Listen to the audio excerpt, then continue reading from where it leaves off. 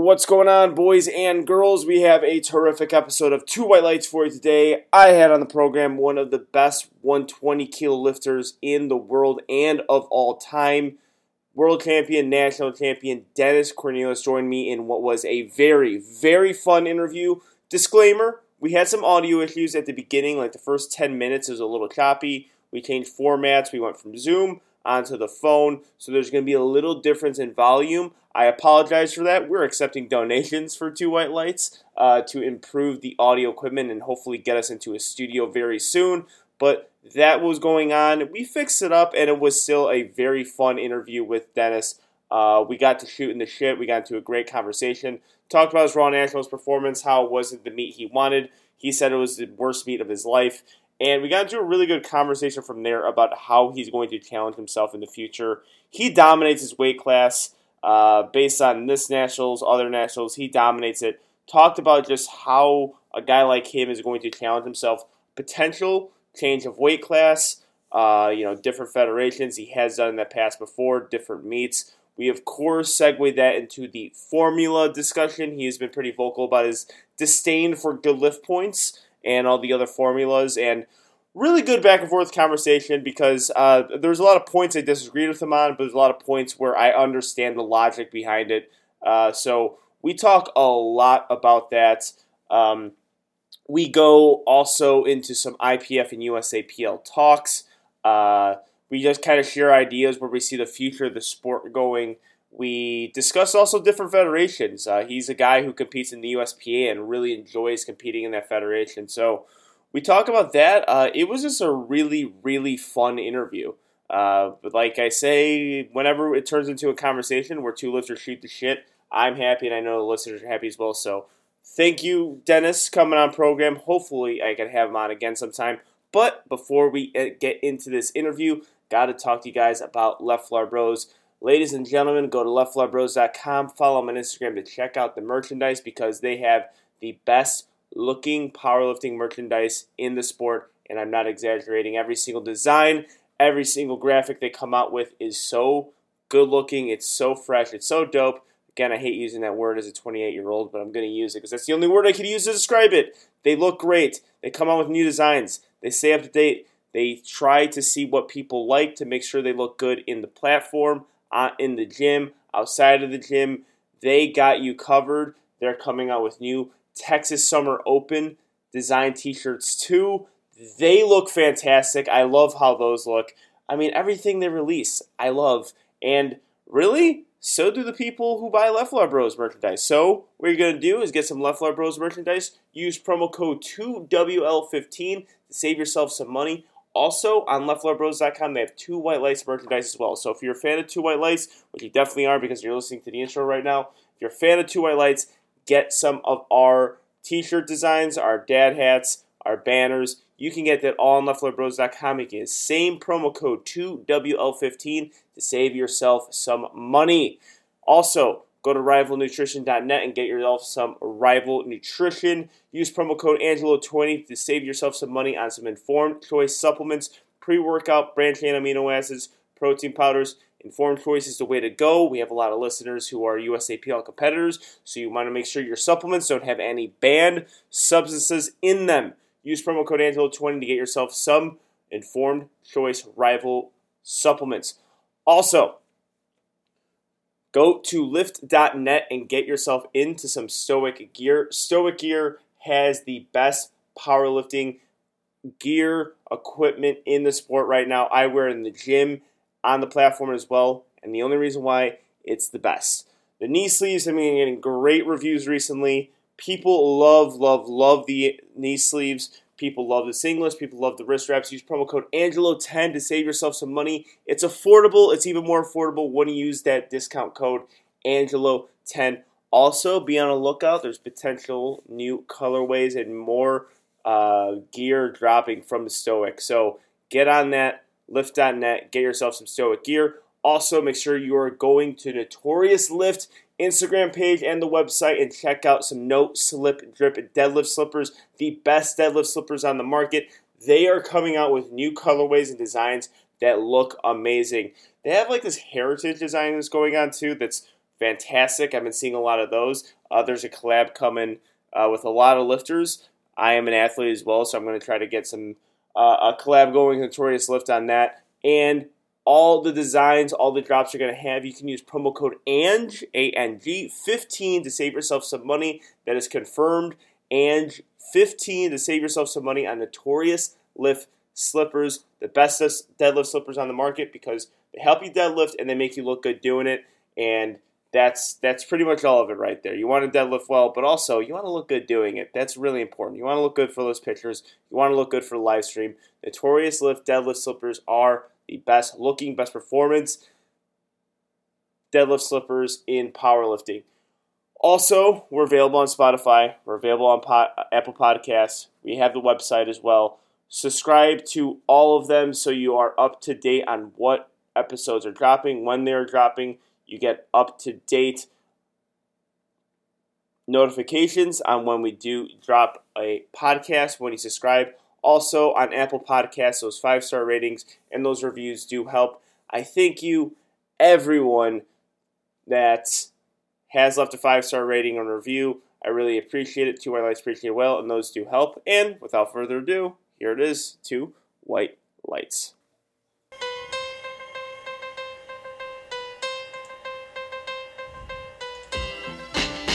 Oh, baby, I like it raw.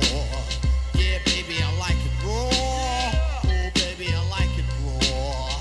Baby, I like it raw. Shimmy, shimmy, y'all, shimmy, yam, shimmy, yeah. Give me the mic so I can take it away.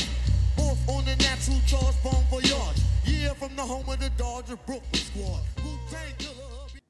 And as promised, I got with me, arguably, the greatest 120-kilo lifter in USAPL history, the defending national champion in the 120-kilo weight class. He has that title many times over. I got with me a man I want on the podcast for a long time, Dennis Cornelius. How are you, man? Good, man. How you doing? Not bad. How you feeling after nationals? Actually, really good, man. I was beat up a little bit just right after, and I'd injured my back. I actually did some active rehabs, but I don't normally do. And I actually kind of feel like I'm on the mend. Nice. Better than I have in months. A lot of months. A couple of years, actually. I hope so, man. I need it to happen in the right federation, you know. Well, you said you're feeling a little bit banged up in nationals. I think during nationals it was clear that some of your attempts weren't, or it was clear that maybe there was something going on there. So just walk me through your nationals performance because it was still a great meet that won you 120 kilos, but from my understanding, it wasn't quite the meet you were wanting. Yeah, it's probably the worst meet I ever had. What happened? I tweaked my back 2 weeks out. Everything was going pretty good. My squats are feeling a little weak, but I held my deadlifts and my bench were good. And 2 weeks out, I tweaked my back. And then on my second attempt squat at the meet, I tweaked it again. And when I tweaked it, I rushed the rack command, and that's why I got the red light. It's proper and everything, but I rushed the rack command and tried to rack it too soon. They red lighted it, and then I hit it again. I had to hit it again, and successful on my third attempt. And then it affected the rest of the meet. So my bench and my deadlift was affected. So my deadlift was really bad. So that was kind of so yeah, it's frustrating. Yeah, so after the squat, what was the strategy? Just like find a total that was going to get you first place, or was there attempts that you had still in mind there? Because I think you're in a unique situation where your total is typically going to be good for first place in 120s by a considerable margin. So was that just the mindset going forward? Is like, let's just put together some lifts that we can hit so I can go and take first place again? Well, so after the squats were finished, I was in my head a lot, I don't know what the hell happened, what's going on. I kind of say, you basically have to suck it up and like, look, I've got to get through this meet, and I've got to beat the rest of the field. So after the squats were over, I got through the bench. After the bench, I was kind of, motivation just to get through the meet was basically the only motivation. It was just to get through the meet. So I got through the deadlifts. I had to drop my opener by, I think, 30 or 40 kilos just to make sure that I got it in, because I could tell, as soon as the weight got, a little over 400 pounds, I could feel my back. I had a problem bending down to pick the weight up. My back kind of just seized up a little bit, and I had some major stiffness. And so it was just hard to get down and get the weight off the floor. So I told Susie, I was like, man, I've got to drop this opener. And so we dropped it. I had 30 or 40 kilos. We just made sure we stayed ahead of the field and finished up. It basically, I had to get to the third deadlift to make sure that nobody's going to pass me up. So yeah. I lucked out, basically. Yeah. Well, it was painful. Yeah. Well, yeah, and also, I mean, you have that going. You have such a big lead on the 120s. So then, you have this meet. There's some injuries going on, and it was quite evident that it was there. So what's the next goal then? Is it – because I think as far as meets go, IPF Worlds is probably the next step, but I don't know if you've heard anything. Is that what you're prepping for right now, or – Basically, I'm trying to get myself ready for it in case it happens. Okay.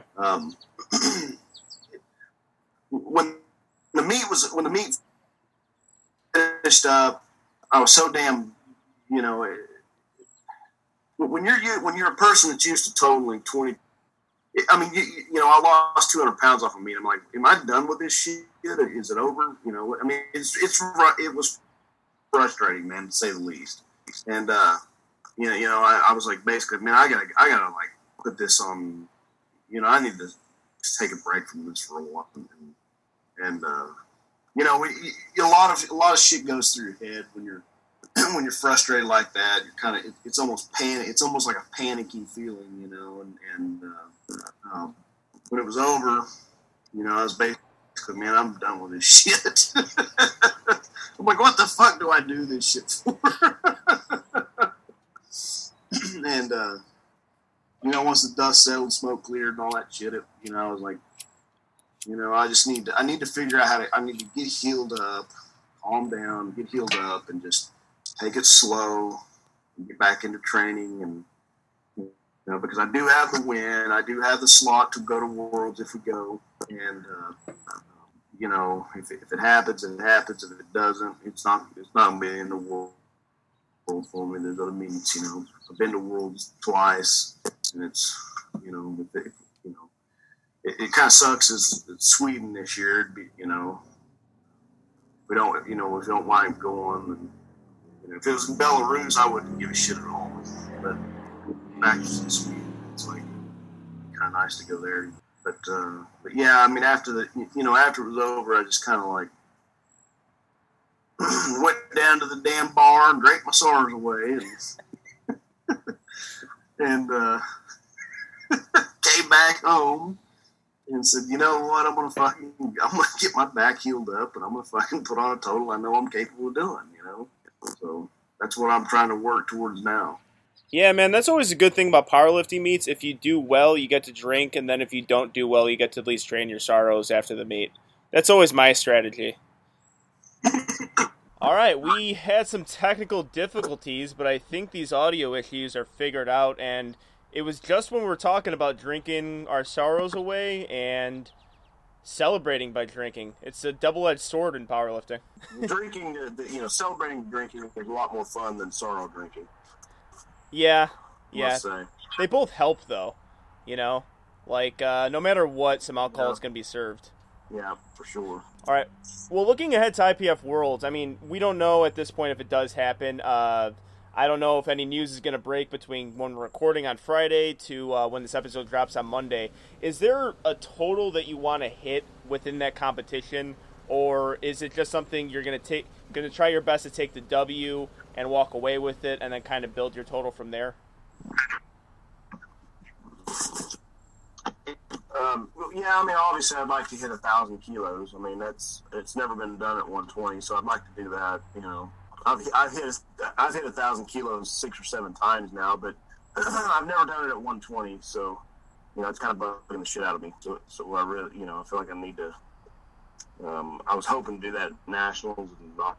Yeah, well, I mean, that would be a huge milestone. But going back into your competition history, you've dominated the 120 class. But one thing that I've always wanted to ask you in particular, do you ever feel like you're being either this underrated because you have these meets that really can be the most impressive feat of strength at Raw Nationals, but it doesn't seem like you get the same recognition as a lot of other lifters?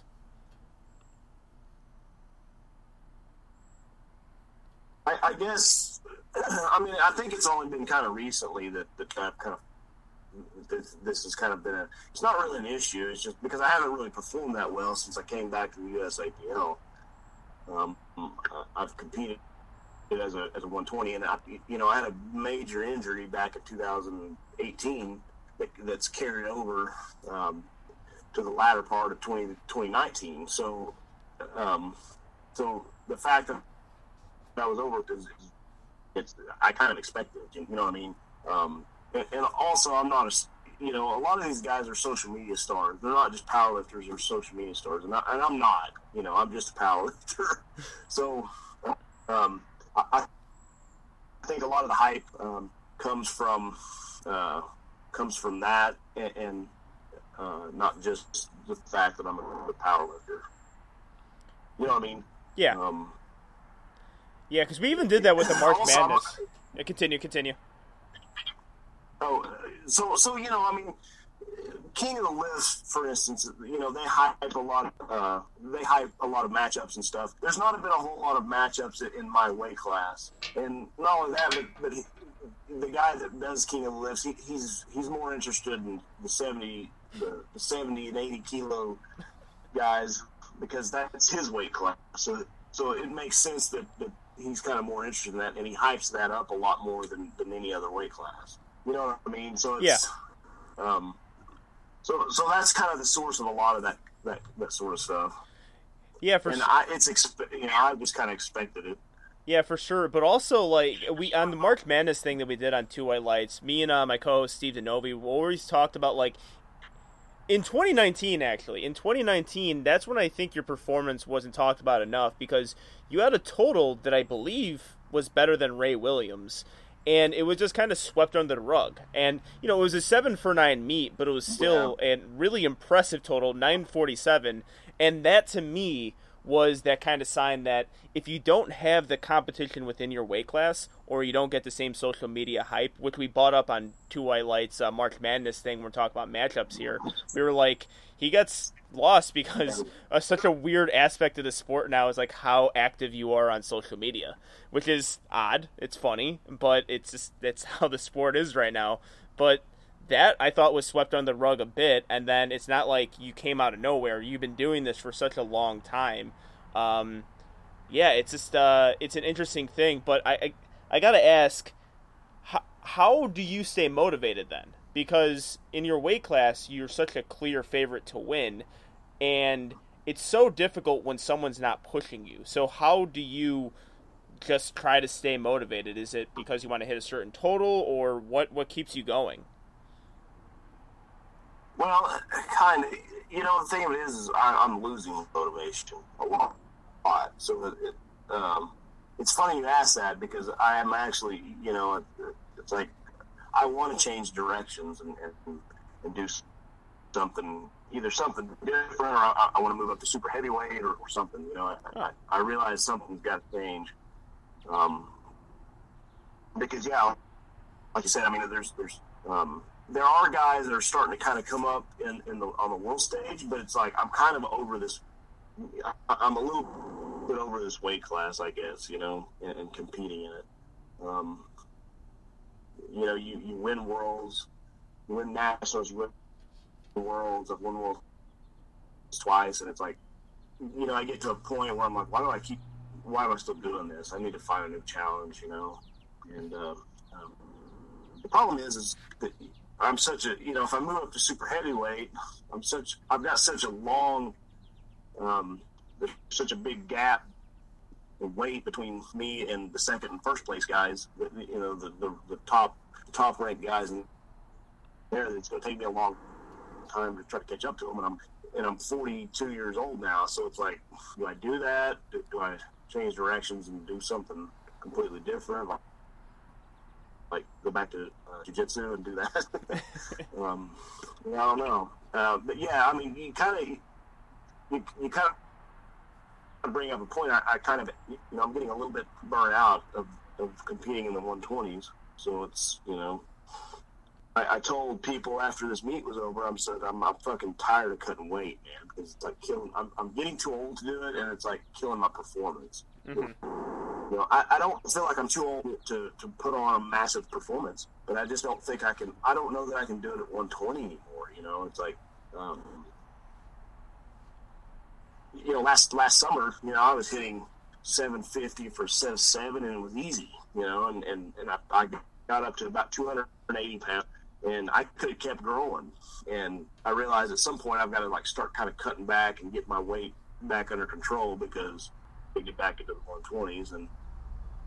But I find a lot of joy just in training and getting strong. And if that means I have to put on weight to do that, it's actually more fun to me. When I cut a bunch of weight to get down to the 120s, the last probably month and a half to 2 months out, my squats tanked, and it makes me feel like I want to.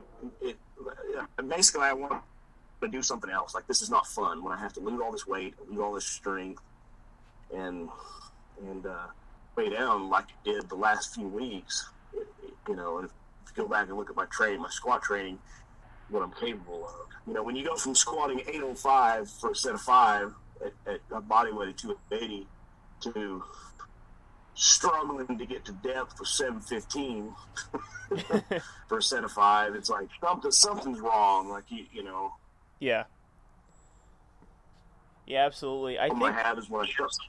Yeah, I think though I think the cliche answer would be, this is my weight class, I'm going to stick with it because there's still a lot more to do. But you're saying you're actively talking about moving up, but you are right. It's such a weird situation to be in, because it's almost similar to me, like 84 for females and 84 plus for females.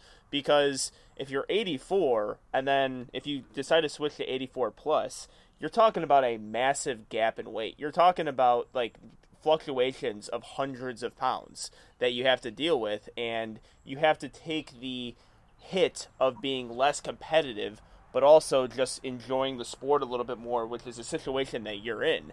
And yeah, it's kind of crazy, but at the same time, it's like you are dominating a single weight class, so you are in a very strange predicament. So, when you left the USAPL, because I know you did the Kern and you were competing in other federations, was that the motivation why you went out of the USAPL in the first place, or was there another incentive there, like some of those big money meets that are happening throughout the untested feds? Yeah, it wasn't really the money; it was more of the competition. So when I left the USAPL to do the Kern, it was really fun. It was a fun training. That was a really fun training experience, because I went up to the 308 weight class. I could have easily made the 275 weight class, but the 308s was really competitive, and there was a lot of popularity. Larry Wills was in that weight class, and there was a lot of popularity. And I was like, I'm going to go compete in that weight class, because you had Rob Philippus in there that was like, if I could possibly out squat him. He's got the all-time squat record at 308, and then Larry Wills against him, and thought that would be fun. And it was a lot of motivation, and I still felt like I had a lot of hype, a little bit of hype behind me to go in and do it, you know. Mm-hmm. And does that answer your question? Yeah, for sure. Because that was, that was that. I there's something I like just thought about, was always thought about with you, because you don't know why people do certain things until you talk to them, right? Because just reeled in because of the money, the potential money that they could win by either winning the weight class or best overall lifter. But in your sense, it's competition, and I still think that might be one of the things that are contributing now, is if you feel burned out at a certain weight class, you go elsewhere to look for competition, but, like, the only way to look is in the untested federation, and that's fucking hard to do. Like, it's so hard to go and compete against those guys knowing that, you know, you have to be on something in order to stick with them, because that's why there's a separation between the federations. If it wasn't a massive jump in performance, then of course we would probably have one federation with a set of rules, but that's not the case. So that's a difficult thing, but also within your federation, it's a difficult thing just to move up a weight class, because it's almost another uneven playing field. It's the super heavies are just like, I always think it's like a different life. Right. It's a different sport with the super heavies. When I talk to Jesus Oliveras and what he does for his diet, and when I see super heavies and what they do for their diet, I'm like, what? I can't fathom it. It's like such a different sport that they have to do. It's completely different, obviously, from my weight class, but even the difference between 120 and 120 plus is a big difference. Yes. Yeah, it's a huge difference. Yeah, I mean... And it is frustrating, you know. That's kind of something I'm grappling with. I was thinking about that on the way home. I was like, man, I'm grappling, like I'm in between. I don't know what the fuck I want to do, you know. Get 70 pounds to be somewhat competitive against the top two guys, or I stay in the 120s and just be fucking bored, you know. It's like, and I'm not knocking the guys in the 120s, but I've already been there. I've done that. I've won, you know. I've done the whole thing. I just feel like I've grown out of the way. Class, you know, I after nationals, it kind of made me rethink everything. It was like, man, I think I'm just fucking outgrown this weight class, and you know, I need to. I've moved on once before. Maybe I need to like officially move on and you know, bury the hatchet and move on. And that was kind of, you know, it's kind of a gripe I have about the lack of weight classes in the U.S. APL. There's just not, you know, I think there should be something between the supers or actually, I don't even think I think that they need to move the 105s up to 109 if they're going to make match weightlifting, which is honestly I thought was kind of fucking stupid anyway. But if they're going to match weightlifting, move the 105s up to 109 and move the 120s up to 130. You know, then you know it'd be more impressive that way, because the guys they all need to move up. You know, everybody's cutting 20 pounds to get into the 120s, and 20 pounds for me is a massive difference in total. You know, I'll add 100, 150 pounds to my total if I could move up to 130 kilos. Yeah. You know, it is an interesting point that you bring up, though, because I mean, I guess I'm ignorant when it comes to the heavier weight classes because it's so far away from me. But that was actually proposed for the female weight classes, and at the national board meeting was they were suggesting adding a weight class above 84 to, I think it was 90. I could be wrong about this, but it was 90.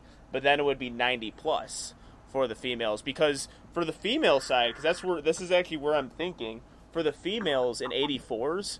If you're not 84. And if you're just a little, like 3 or 4 kilos above 84, that's a hard weight cut to still make, just to be 84. But then if you go 84 plus and stay in that weight class, you're potentially, at only 88 kilos, you're potentially getting blown away by, you know, these lifters who are just way heavier. Like they're gonna be winning based on body weights. I mean, what they can handle with the body weight. And I think a lot of that time is super heavyweight, because if you look at you're a big dude, but you're not Ray Williams big. Like, you're not Jesus Oliveras big.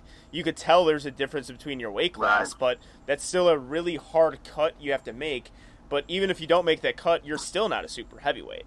It's crazy. It's really it is like almost a completely different sport for me. But kudos to you, because you still actually have a super heavyweight total that's relatively competitive. Yeah, I mean, right now it's third in the nation. So if I when I hit 1,000 kilos at 130, I wasn't really that disciplined like I am now. Like, I think maybe I could hit 2250 or maybe a little more at 285 if I if I could just train into it and eat a little better than what I used to 2 or 3, 4 years ago. Mm-hmm. And then if Jesus has a bad meet, I'm right there. Or Ray, even if Ray has a bad meet, like it hadn't, I'm right there. So it I mean, the thought of maybe at least podium in the supers, and this brings up another problem for me, is like, right now third place means absolutely fucking nothing. It means nothing. You might as well get last to get third place. So in my mind, third place needs to mean something. There's got to be some incentive for us to train, because I think there's some potential for some hype there if for the super heavyweights, and just getting there's just something to me. There's something fun to me about getting big and fucking strong. There's like, to me, powerlifting is about the biggest fucking total in the world, and being the biggest, baddest guy in the field. You know what I mean? Like, that's, to me, that's what powerlifting is. And if I went to Raw Nationals in 2022 and I go super heavyweight, and there's 4 or 5 guys that are total over 1,000 kilos, and I get third place to Jesus and Ray, or even second place, or even fucking podium, something happens. First place. Then to me, that's way more prestigious than winning another 120 title. Third place at super heavyweight to me is way more prestigious than a 120, another 120 title, I think. Oh yeah, for sure. No, I completely agree with you, because I think everything needs a push for it to gain popularity, because the super heavyweights, even this year, the piss was taken out of it because Ray gets COVID, and then people are like, okay, well, we're just going to pretty much watch the Jesus Oliveira show. There's other super heavyweights that just weren't able to go. I think Davian got injured. Derek Dowry is another great super heavyweight, but I think he was battling some injuries going into the meet as well. But all it takes is just, it's unfortunate things, but it's like all it takes is some of those pushes, because if you get that push and then if you add yourself into the mix there, then people are watching the super heavies. The 120 kind of clears up a little bit, because like, okay, now let's see who wins 120s. Because we got this guy out, he's up at super heavyweights, now there's a battle going on, and then the super heavies kind of get some. Because I'm not going to lie with you, if I hear Jesus Oliveras, Ray Williams, Dennis Cornelius, Derek Dowry are competing all at once, I'm hyped for it. Yeah, dude, I think that would be a badass meet. I think it would be the show, honestly, because not only is it a show between like podium placings, but it's the biggest fucking guys in the world, like the dudes in the world, the strongest tested dudes in the world, that they're all going at it, That to me is like should be like the idea behind big dogs and stuff like that, where there's spot, I know those guys are all on drugs and shit, and they're wearing knee wraps and have a monolith, but I think you gotta have 1,100 pound total to even get on a podium. Yeah. And to me at Raw Nationals, you should be, with the way, with the drug testing and the strictness of the USAPL, it should be a minimum of 2,100 to at least get on for fifth place. You know what I mean? Yeah. And third place means something. Yeah. you get paid for it, or that's what I think. I think let's pretend like for a minute. I go in there, I told him 22.53 or something, and Jesus totals 23.96, and then fucking Ray told him 2,500. I think we should get paid for it. Because nobody else can do that shit. Yeah. You know what I mean? Oh yeah, for sure. The thing is, like, I think right now, unfortunately for us, I said on Two White Lights before, I think we're at the root stage of powerlifting. I think we're at this point of powerlifting where we are going to be the people that kind of propel payment or big spectator meets in the future, but we're not going to reap the full advantage of it because we have been seeing it more within the USAPL, where people are more active in trying to pay out lifters, with trying to incentivize being great in a weight class. But right now, the only way you could pay lifters out is for the meets like the Virginia Pro Open, where you have payouts for the top 4 lifters, and they have to be the best overall, just so you can get a really crazy competitive playing field. Where I personally want to see every weight class get a payout. For me, that's like my dream of the sport, because there's a reason why there's weight classes. There's weight classes, so we have a fair competition between each other. Because when you go based on formula, even though there's some formulas that I could understand, but if you're going always based on formula, where I think people are suggesting we go, which I think there's a time and place for it, like the Virginia Pro Open or Virginia Pro Invitational. I like the idea there, but I think the true pinnacle of the sport is paying out lifters within the weight class, because that's the reason why weight classes exist, is to match your strength with people your size. And that's why the UFC has it. That's why boxing has it. That's why, because they know for a fact, like, we can't have everyone compete in certain weight classes, because a heavyweight guy is going to absolutely knock the fuck out of a guy who's 114 pounds. But this will make the sport more inclusive to people. So I think that's a pin. I just don't think we're there. We're just not there as a sport yet. But I think we're going to be like, our generation of powerlifters are going to be the pioneers of it. Of like, we're going to be the guys who didn't fully get the advantages of the popularity of the sport, but like the future generations will. Yeah, and that kind of sucks, man. Because it's like, I've been, in my own kind of ways, kind of bitching about this, since I got into the USAPL. It's like, why don't we have payouts for weight class, for some kind of payouts and make this a little bit more competitive and just like you said, I mean, just try to get, to raise the popularity, whatever. Yeah, well, I still think with those meets, there's still potential for it, but so then let's take it to like those Virginia Pro Invitational meets. Is there any sort of motivation for you to do those meets, because that meet brings some sort of competition, because you are getting this ridiculous like playing field of female and male lifters from different weight classes, and then it truly becomes like, for example, Amanda Lawrence. Like, Amanda Lawrence dominates her weight class by 100 kilos. Now she gets to get pushed by guys in order for her to have some sort of like this competition, which may actually elevate her. I know you've been talking a lot about the formulas that they should use, but has that been a point of interest for you, in the future, potentially? Yeah, so we can talk about that. So, first off, I didn't realize the guy that's putting it on, I didn't realize he's putting his own money up, and which kind of, what he can do with what he's putting up, So hopefully he can get some sponsors.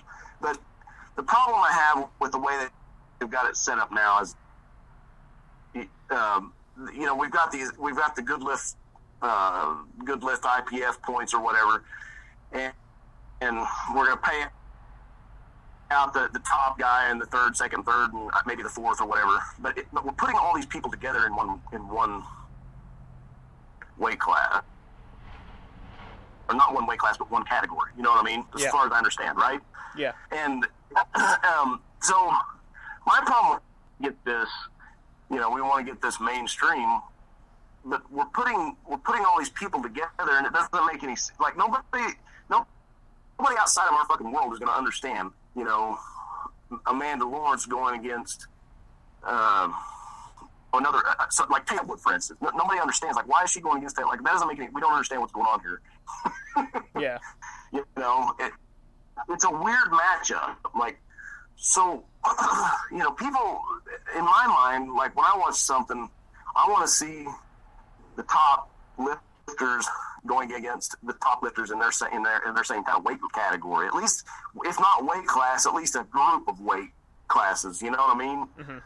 And I want to see, if I'm a spectator, I want to see the top guys in this lightweight division, or I want to see the top guys in the super heavyweight division, and who totals the most, and not some weird formula that says, well, this guy weighs this, and so he's like, it doesn't make any sense to me. Like, I like actual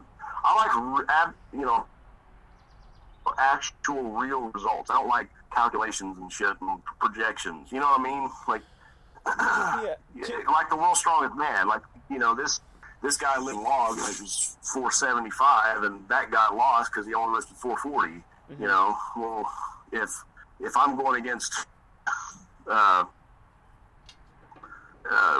Jesus or Derek, and I out squat him, then people know who won.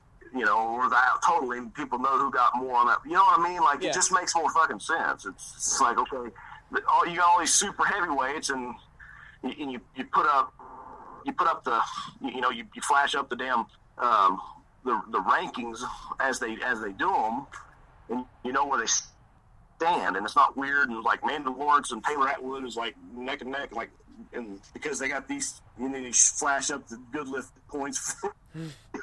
It's just, I don't know, man. Like, that's my opinion. I like real shit, Yeah.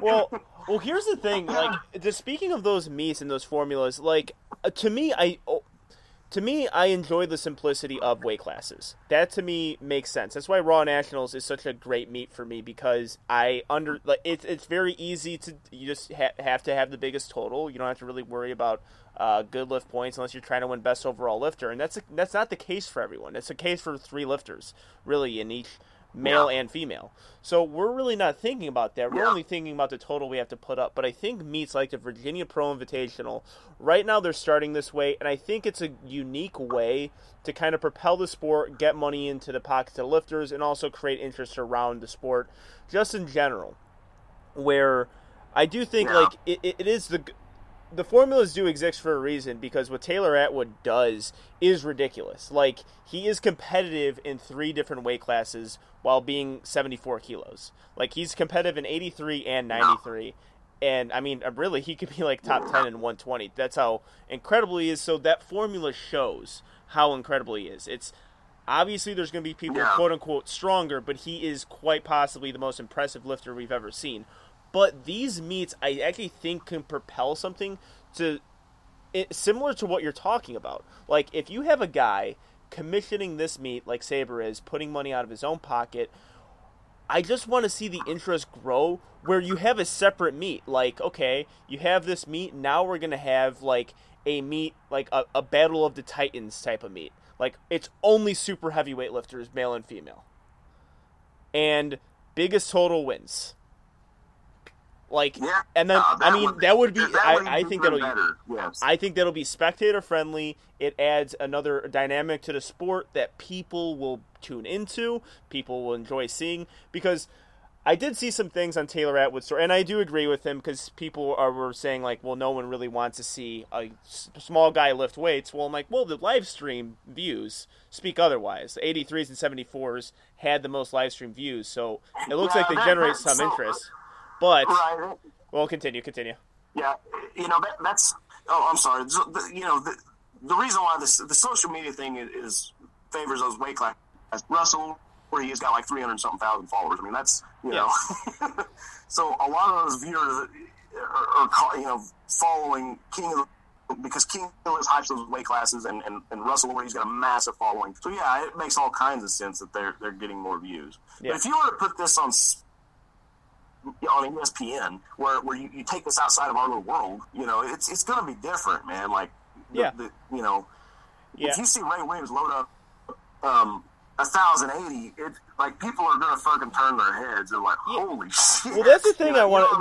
That's the thing I wanted to bring up for this conversation, because I saw that and I agree with it to an extent, right? Because of course the live stream views were higher because the more popular athletes were in the lower weight classes, and I think there's a reason for their popularity. Exactly, yeah. But on top of that, are we just going to completely forget, like, prior to 2019 and 2018, where Ray Williams was the star of the show, where he was the main attraction? And the reason why he was the main attraction was because he lifted the most weight.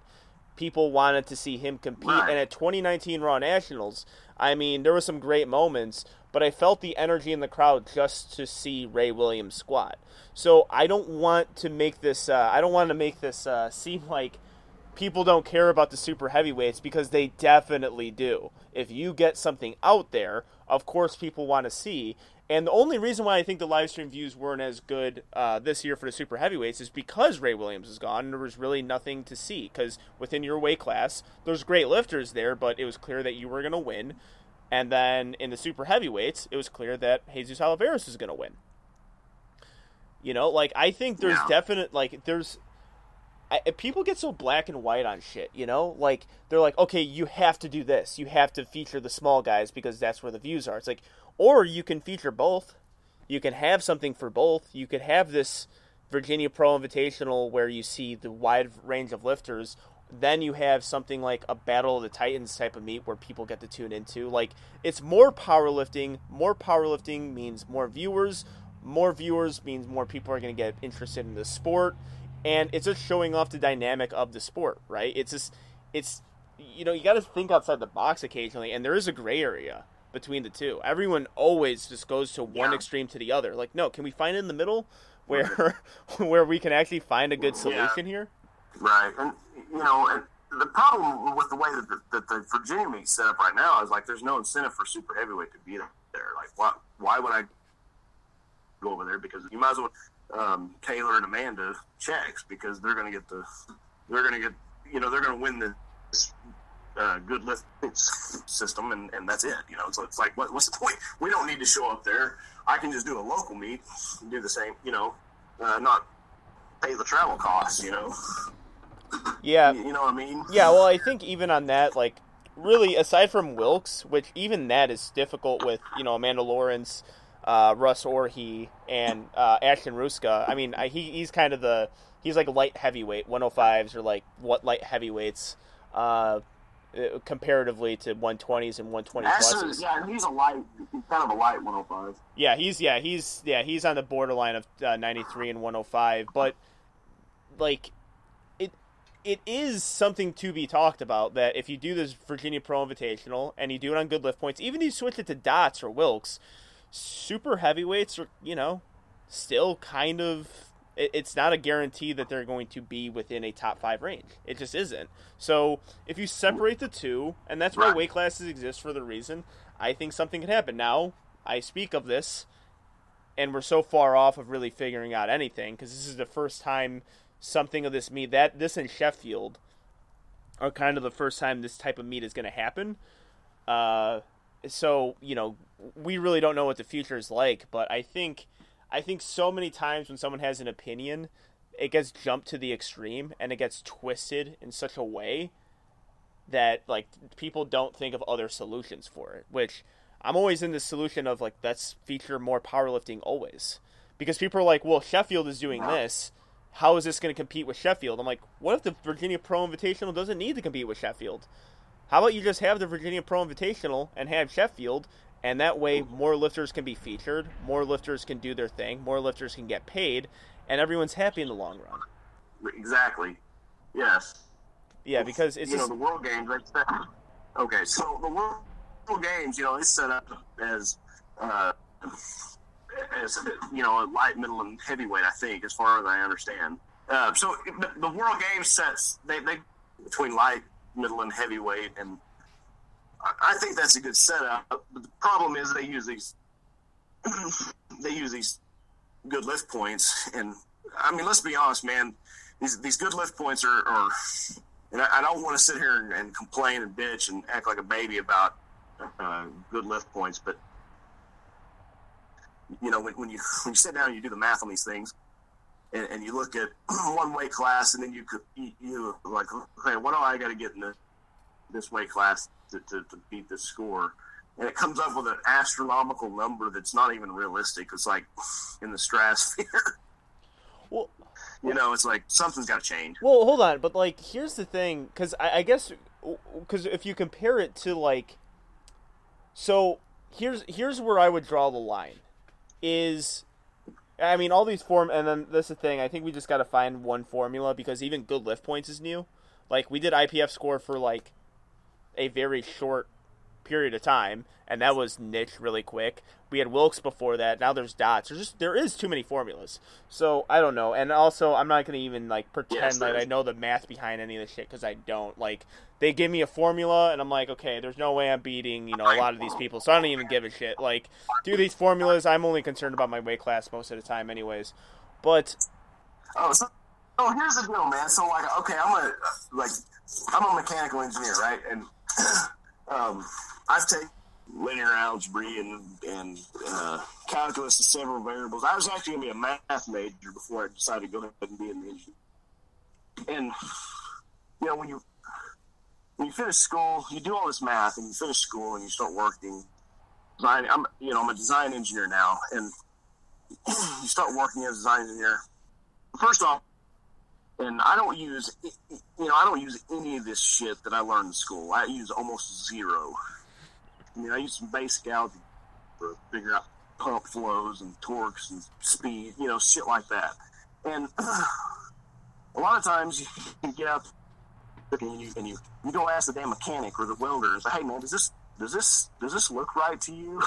Because a lot of times you can under-design or you can over-design shit, and they're gonna look at you like, "No." Well, my FEA said, "Well, I don't give a shit what your fucking FEA said." It doesn't matter, And you go back to the drawing board and you change it based on somebody smarter than you, and then you get experience and you learn. You're like, okay, yeah, that was kind of dumb. And I kind of liken these formulas to the same thing, dude. Like, they're just, it's almost like they haven't been road tested enough, and they don't ask people, they don't get people's feedback, and they don't, they you got some guy geeking out in Excel. They throw it out there. Hey, what do you guys think about this? And you got a bunch of other guys that don't look at it long enough, road test it for a couple of years, and then they throw it out there, and then you get some jackass redneck like me looking at it. I do the calculations. I go, and I post something on Facebook. I'm like, does this make sense to y'all? Ray Williams has got a total 2750 to fucking beat Taylor Atwood. That's the stupidest shit I've ever. Well, here's the thing. Like, I guess, like, if you're doing it like me, like a person who has no fucking math background, like, I don't look into the stats behind it. I have no stats background. There is this, like, simple things I would draw the line. You don't need to. Here's the thing. Let me. Sorry to interrupt. All good. You don't to look at the damn results and say, this doesn't add up, man. This don't make no damn sense. Yeah, go ahead. I'm sorry. Well, like, for this, like, yeah, I guess it's almost like, like, if you take it to a guy like me and, like, all right, well, assess this. I guess there's points where I would draw the line. But I think we're comparing everything to Taylor Atwood, and really, no matter what formula you look at, he's probably going to be the best on Wilks, Dots. I mean, he is the best. Wilks, Dots, as far as male lifters go, that's how good he is. But I think the line I would draw, if you're not even, like, if Ray Williams has to do something crazy in order to out-total a guy like me, who's, like, a good lifter, but he's not the best lifter.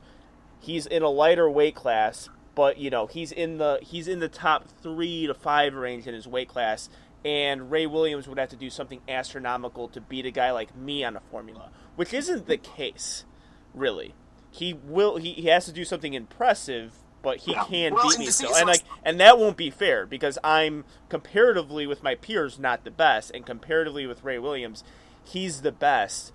But like for me, I take Taylor Atwood's total, and I'm like, maybe this is equivalent to someone totaling 2750 at super heavyweight, because a year ago we were like 800 kilo for a 74 lifter would be one of the best feats in powerlifting, and this fucking dude did 840 or 838 and a half. Sorry, Taylor Atwood, if you're listening, I have to throw in the half or else he's gonna yell at me.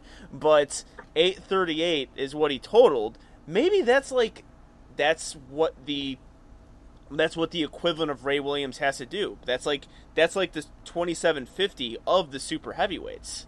You know, I think it's just like he's so unprecedented. But then I think if you look at the field, it gets a little bit more evened out.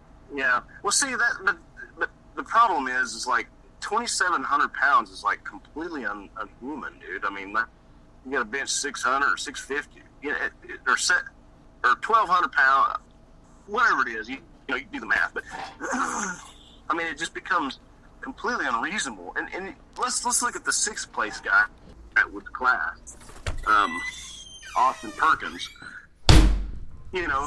Well, Austin Perkins is completely unreasonable. It's like over 2,600 pounds, and there's no way he's going to ever do that either. Mm-hmm. And I mean, it's just completely ludicrous. I mean, Dan Bell's got a 2606 total, and Dan's, he's not drug free. He was wearing knee wraps and monolift and deadlift bar and all the whole 9 yards. Mm-hmm. And it was hard for him. And you make the argument Ray hundreds, but nobody's ever been. I mean, Jesus is still 200 pounds away from Ray's total best. Well, he's not 150 pounds away from Ray's best total. Yeah. It just when you're talking, if Taylor's score, and Taylor, we're beating up Taylor here, and he's kind of a victim of all this shit. And I'm going to publicly apologize to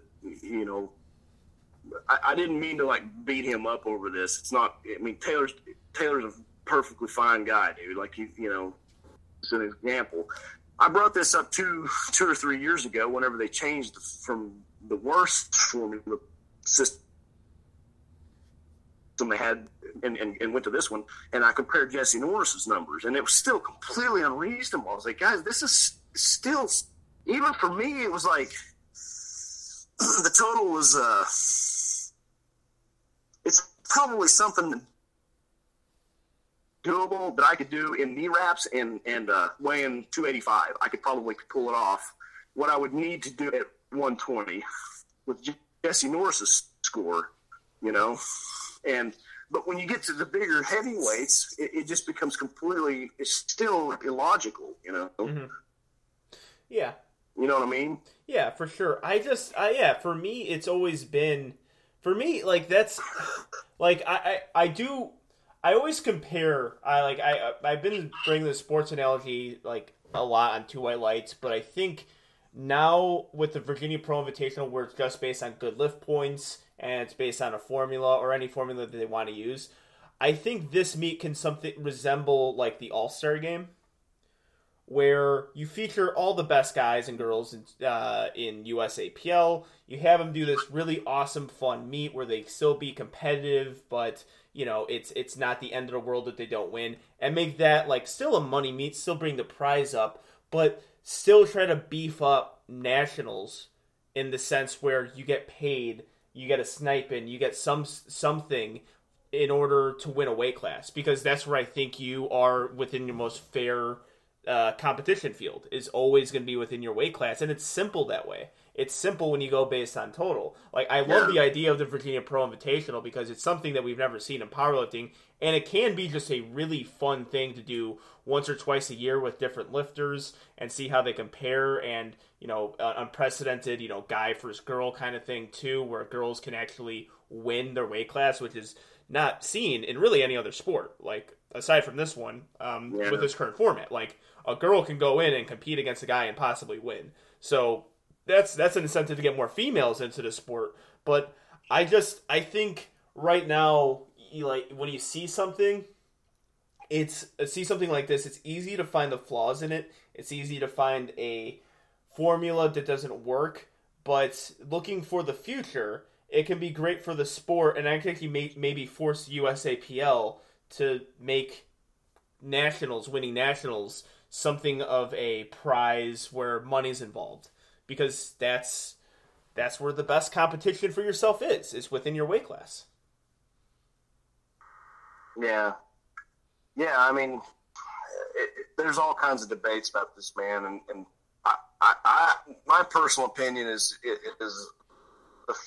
trying to put a formula to get to guys and girls. It just, I mean, if we're staying in our own little sphere, that it's probably okay. But if we're to go mainstream, it needs to be, in my mind, more kind of organized to get with weight classes and simplifying it, and a lot smaller pool of people, basically like they do the World Games, except for a raw version of it and doing total instead of points.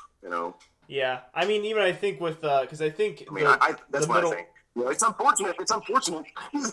Go ahead. I'm sorry. Yeah, well, I think with the weight classes like lightweight, middleweight, heavyweight, and that kind of stuff, it just eventually would turn into like just Taylor Atwood, Ashton Rouska, and then maybe another, like, with other super heavyweights like easily winning like within that class, because there's certain people just won't have the total to really stick with certain guys, so it doesn't yield the best competition.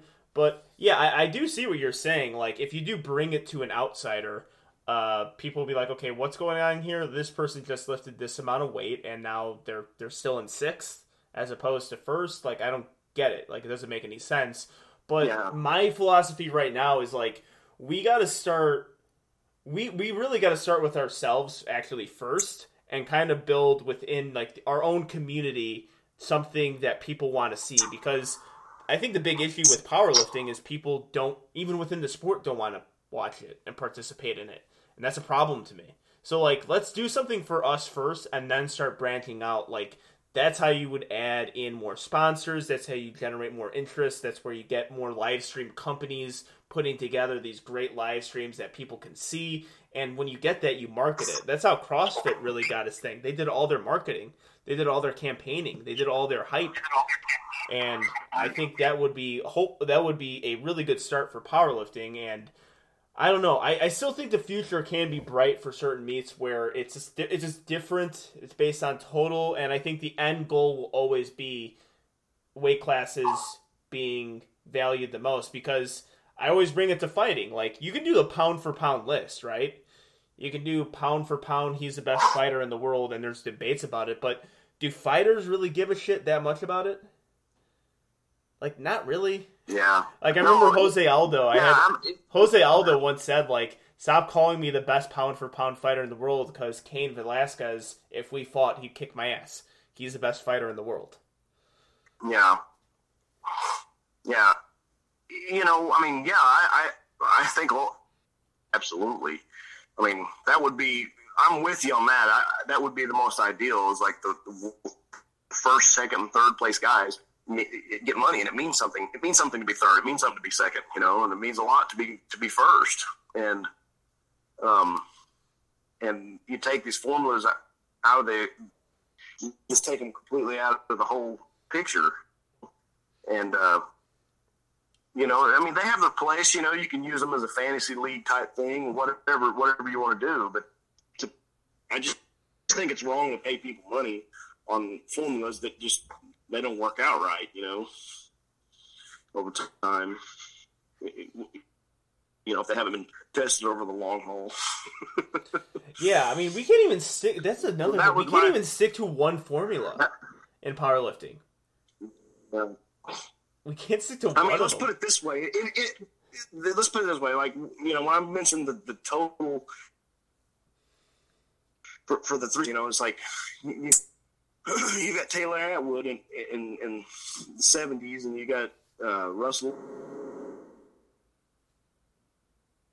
153, but Taylor Atwood can move up. Well, he could possibly beat Russell or he then, you know. Mm-hmm. And then you got Keiko in the next weight class up. They could, you know, Bryce has to keep underweight. Ashton has to keep underweight, but Keiko can eat his way up to the, you know, full weight class, and you know, bench 570, 60 pounds, 705, and deadlift close to 8. You know, like he's probably capable of doing, and he's right there in the mix with those other two guys. You know. Yeah. And you know what I mean. So that's why I think it'd be interesting, you know,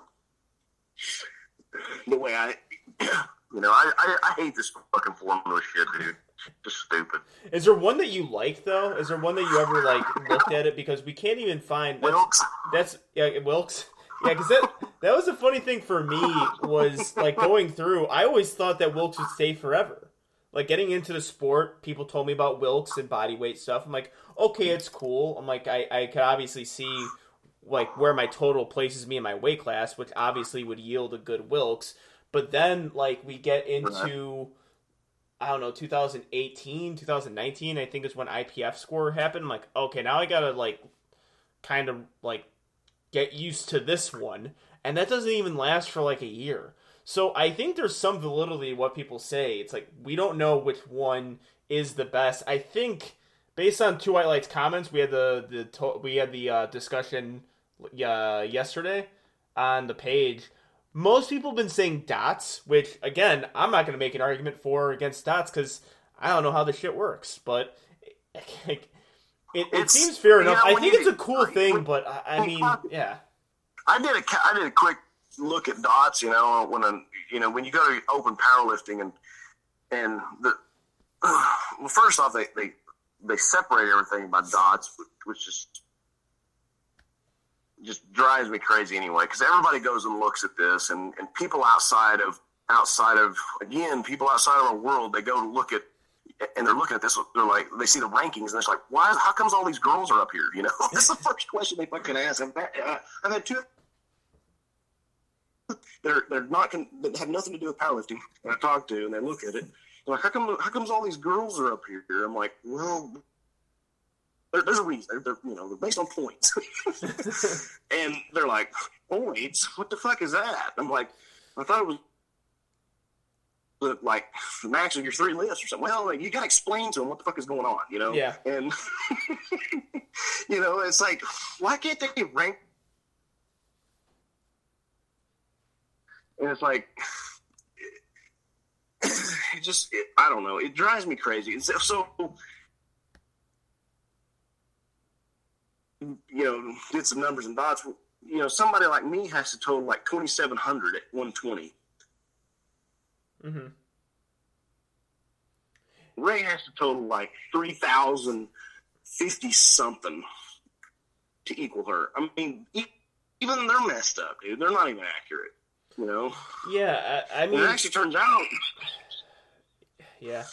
I mean, granted, you know, Marion Ginsburg, she's on drugs and probably a monolift, and so there's a little bit of skewing there, but I don't give a shit how many drugs you give Ray and how many... 3,050 something, you know? And I always use Ray because he's at the top of the world as far as total goes. So... You know what I mean? Like, it's just silly, man. I want to drive that point home. It's like, let's use the total, because that's what matters. It's a real number, you know? You know what? You are right in that sense, because I understand why the formulas are used, and it's a good thing to have. It's a cool thing to have to just, I guess, test the impressiveness. It's okay to have. Yeah, it's okay to have. It's okay to have for fantasy league and stuff like that, but not to pay money to people, man. You know? Well, I don't know about that. See, that's actually the point I'll disagree with you on, because it's like if you do a meet and you want to find a way to involve most of the lifters into the sport, I think the only way to do it currently, just on the current set, because I think even Saber will agree, he would like to see maybe something that's like a meet where you get to pay out people within the weight classes, which is my goal in the sport. But I think currently with the current set, to get more people involved in a competition would have to be on this. It would have to be formula based, and you're trying to reward the most impressive lifter. And I think in the long run, you eventually do reward the most impressive lifter, because Taylor Atwood is doing something like that completely unprecedented within his weight class. And then same thing with Amanda Lawrence, same thing with Ashlyn Ruska. And then I actually still think the playing field kind of evens out. I mean, Heather Connor's thrown in there too, because she's that far above the 47s. You know, like, it's just, I think in a way it does balance it out, and that's where I think it's merit involved with giving them money. But Yeah. even so, like, but I think there's some merit involved with what you're saying, because with Taylor Atwood, we weren't really talking about his good lift points. We weren't talking about his Wilks. People were, don't get me wrong. We were talking about his total. That was the big headline, an 838.5 total from Taylor Atwood. That's what got remembered. It wasn't the formula. It was the total. People looked at that and was associated, like, 74 kilos, 838 and a half total. What the fuck? That's ridiculous. That's a math total. Yeah, no doubt. It's like, but that's the thing. People were looking at the total. They weren't really calculating with the good lift points, because if you go into rankings, the next best guy was him at 812. People can associate that a whole lot easier, right? And same thing, I mean, baseball is my favorite sport. It's very numbers driven, but really the clear numbers is what sticks out to people, because they developed WAR recently to test the players' just success on the field and how they compare to others, wins above replacements. I don't know, there's a whole complex formula that's involved, but no one remembers someone's WAR. No one's like, who has the highest WAR all time? People remember home run records. People remember the batting averages. People remember RBIs, ERA. Something that's just simple to get, and that's like the same thing in powerlifting as a total. Like a deadlift even. You deadlift 700 at, 74 kilos. That's fucking good. That's like hitting 500 home runs in baseball. Like, it's simple that way. No one, when you do involve formulas, it's cool to have. It makes sense. Maybe it's something to test the impressiveness of the lifter, because that's where I think Taylor Atwood should get his formula known, because within the grand scheme of his field, he is the most impressive lifter out of all of us. And I really think that just total-wise, formula-wise, he is. Because what he does is like crazy in like 4 different weight classes, which is something that not a lot of powerlifters can say in history. I see very few of them. I agree with you there. I definitely agree. He definitely had the most impressive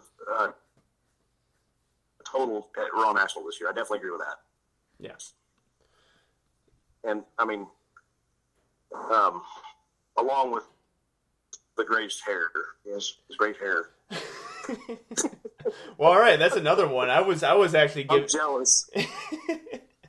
Well, yeah, me and him had we had a back and forth on our interview on that, because I'm like, I don't know, man. I'm like, I got the length, but he wouldn't even let me have that. So I'm like, all right, you win in everything, Taylor. I'll fucking concede to you, shit. I'm like, you out total me in a weight class below me by like 30 kilos, so I might as well just give you the best hair while we're at it. You know what I did get done? I got my piss test done before him, so I beat him there. I'm a better piss tester. I almost got drunk before my piss test. I'm like, oh shit, I better not do this. And I'm like, yeah, man. At the end of the day, I think everybody wants what's best for everybody, and I think I think these points create a lot of arguments for people, and a lot of there's like some division going on because of it. I think I mean, from what I'm seeing, it's like animosity towards big lift, big guys. There's animosity between big guys and the little guys, and it's like maybe we should just that's my whole argument with the total thing. It's like just divide this up. I shouldn't even be in the same conversation with Taylor, because it's not even he up until Raw Nationals he was never. I mean, he's never the guys that I've never thought twice about it. Yeah. He's a 74 kilo. He's no threat to me at all for anything. But when money's involved, it's like, and then if it was fair, like, okay, I had total 2250 to beat him, I could understand. But when you're looking at numbers that are just completely unprecedented, and if I'm competing at 285 and there's only two guys that's ever beat that, and one of them was on drugs, and the other was, both of them are 400 pounds, and you start to question these formulas. It's like, wait a minute, it doesn't smell right here. And the bigger the weight class you go up, the more, the bigger the body weight. And I don't care if you want to call Taylor the best of all time because of these formulas. I don't care. I could care less. That's fine. I'll support it, whatever. But when there's money involved, and you've got a total. I've got a total 2350. Which nobody's, there's no super heavyweights hardly doing that. There's only one doing that, and then the super heavyweights have to total 2,700 pounds plus. It just I have a problem with that, Yeah. Well, I guess it's like, because I was making the joke, like, people support the formula that helps them the most, which I think is the case. Yeah. Like, I really do think, like, okay. And I propose, and that's why I'm proposing. Let's get rid of the shit, man. Like, nobody agrees on anything. Let's use the total. That's a real number. Yeah, I think Taylor has to be honest. I have to be ready. Yeah. Yeah, hopefully it does get to a point where people are just within the weight class getting paid. And I still think this feature, based on like how the Virginia Pro Invitational is going to run, is going to be great for the sport. But I think it could also lead into something bigger for the sport where people do, because I don't think powerlifting and the weight classes involved, it just makes it inherently unfair.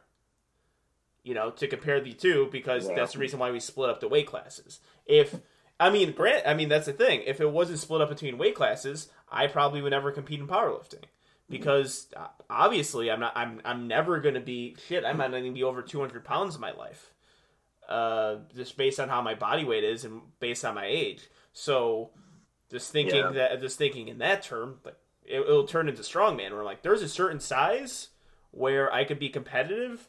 And right now I'm not there, and there's a chance I'm never going to be there in my life. So if you separate in the weight classes, that's where powerlifting gets its fairness from. I think first time through doing something, you're always going to get bloody. First guy through the wall always gets bloody, but then it gets easier going forward. And I think they will develop something. If it's Saber, if it's someone else, something of a meet that you try to separate between the two, or have something where people within weight classes get some prize money or a purse for what they do, because that's why the sport has weight classes, in order for that to happen. Yeah. Or just divvy it up between records too. Yeah, the model they had this for the chef bull, with percentage of world records, I think something like that, and also good lift points, and then highest total was thrown in there, that's really good, dude, because it kind of gives exposure. If I have to compromise, I'll compromise with that. But I'm always going to think the total is the king. Like if you're asking me, man, like if you want my opinion, we get rid of all this bullshit and we fucking use the total. That's just, but if I have to compromise, you pay out for good lift points, you pay out for total, you pay out for weight, you win in your weight class. You know what I mean? Like that's, trying to be fair, Yep, for sure. And I'm with you, dude. I think, these pro meets, we just keep the weight classes as they are, and we just pay the weight, first, second, third, and kind of. Yeah, I would like to see powerlifting have best of both worlds one day. I love seeing innovation. I think for the Virginia Pro Invite is going to be innovation. It's going to be just fantastic for the sport. And I think if you could throw money into that, then I think the USAPL can possibly throw some money. I mean, I know it's not the USAPL's money. Saber's putting out its own money for that, but you have this, you see this model, like, all right, let's try to figure out something for weight classes and nationals. It's going to be further down the road because I think powerlifting's still at its bare roots stages, but I think it could actually get there. But I don't know how much you're keeping up to date with this. I mean, currently you are with the USAPL and IPF accepting invitations. What's your thoughts on the USAPL and IPF just in general? Like, do you think the USAPL would be better off with the IPF? They should stay in the IPF? Because what we're talking about now, that would free up a lot of money for something like where we actually can have some payouts for top three at nationals. Well, I think I don't know how much money the USAPL has. If they have a bunch of money saved up, then they can sustain a really good federation for a long time, and it won't matter. Mm-hmm. It depends on how much money they have saved up. If they don't, they need to stay with the IPF because I think they're going to fall the wayside of the USPA. Yeah, well, based on the interview we did with Larry Malley, he said, I think, so if you get rid of the IPF, then that frees up almost $1 million. Oh. Or well, six, then, or no, more near, yeah. Yeah, and they got the funds to sustain themselves, then leave the IPF. Fuck them, I mean, who cares at that point? You can invite lifters. You can keep the same standards, and you can invite lifters from other nations at some point to do these pro meets. You know what I mean? Yeah. So at that point, they become a pro federation. And yeah. I love that answer because it was probably the most simple answer we've ever gotten to White Lights about this. You need money, dude. Like that's all I have several $100,000 saved up. I saved up over my life, and like that's what matters. Yeah. Don't spend it on stupid shit and keep it saved up and yeah.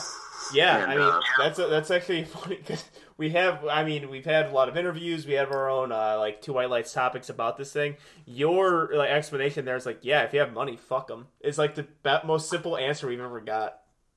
Well, that's what matters. Nothing else matters. Yeah. The problem is if they don't have money, they're going to die because the USPA's got money and they're going to keep going. So, yeah, that's a good. I mean, you do make a good point. As something like an international competition ever really, ever stuck out to you on why? Because I think that's really the only reason why I think that the relationship has continued is because people favor the international competition, and that's it. That's just about it. Was that ever something for you? Well, see, that's so. Let's pretend like they split. IPF, and they're going to have money too to be able to deal with the IPF. And there is, you're asking a guy that's been to the IPF and been there and done that, and so I don't really care at this point. But when you're talking to another lifter who's never been there, they're going to have a different answer, and there's going to be a lot of those guys. So, international attention. So then you're going to have to market the pro meets for international guys and bring those guys over, and create that. You need to get the camera system. You need to invest the money. You need to, make this TV quality just like the IPF Worlds is. And if you can do that, and you can puff your chest out and say, hey, IPF, I'm fucking more badass than you, and you can create a production better than the IPF, then and you can sustain that over a long period of time, then it goes back to it doesn't matter again, because you're inviting people from South Africa, you invite them from England, from, you know, when you're, you even pay their trips here. You just, you know, if you just have to have a lot of money in a lot, because you're, you know, if you invite people, you might need to pay them, because then they might want to stick with the IPF. You know what I mean? Yeah, that's a good. I mean, you think about, like, yeah, that's a good point. I mean, money wise, because yeah, you're going to lose out on that, and you need to have a ship. So yeah, money talks, man. You know, like for instance, I think one of the best guys in the 120s, Tony Cliff, he's probably going to want to stick with the IPF, but you know, if I challenge you and say, hey, come over here to this pro meet, I'm gonna whoop your ass. Fuck you. You got to pay my way over there, and that's probably what it's going to be. You're going to see a lot of that, you know. Yeah. Well, I mean, that's kind of it's a situation with a lot of things, especially in sports. You know, money talks and bullshit walks. So it's exactly like, if you have something that incentivizes for lifters, then yeah, that's like it's a very just basic way of looking at things. If you funnel more money and use it correctly, then yeah, I think people would just end up staying just based on that alone. And I think eventually the international focus will go. But if IPF, you know, does the opposite of, I mean, it does the opposite of what their goal is now, and that's IOC recognition, then they could possibly pivot and, you know, have a little competition there with the USAPL. So, yeah. Yeah. Well, so you know, just so you know, so if they do break away from the IPF and they sustain these pro meets throughout the nation, so if we split from the IPF, then the USAPL is going to be in direct competition with the USPA, and you know, there's some legit, there will be some legit concern there, because the USPA has some things that they do really well at, and one of those things is like the weight class categories and you know, the 24-hour weight. There's a lot of things about the USPA that are better than an IPF and that whole setup. Mm-hmm. So they just, I mean, they need to have deep pockets. If they sustain, you know, do a you know, 5-year time frame, say, hey, we got money to put on meets for the next 5 years, and they, you know, they do the business, they do the, you know, the cash flow and the cash flow analysis and stuff like that, and say, hey, you know, 5 years, we need to be making money so that we can do another 5 years and another 5, you know, so on, and make it unprecedented with the pro meets, with the money, you know. They're going to have to pay out a lot of money and that sort of thing. And it needs to be, with a lack of weight classes, you know, first, second, third place needs to mean something. It needs to be a significant pay, and they need to be able to draw lifters from other countries, I think. Mm-hmm. Yeah, for sure. That's what I thought. That would be a future possibly, of any pro division, would be just getting people from internationals. That's an argument that I tried to raise to people. The thing is, with a lot of international lifters, they get government funding for what they do.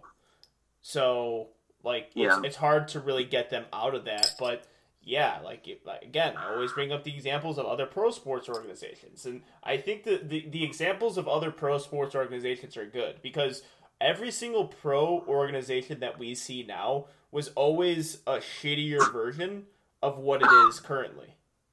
Like, there was always some issue with the Major League Baseball, NBA, NFL. They're all completely different now from where they started.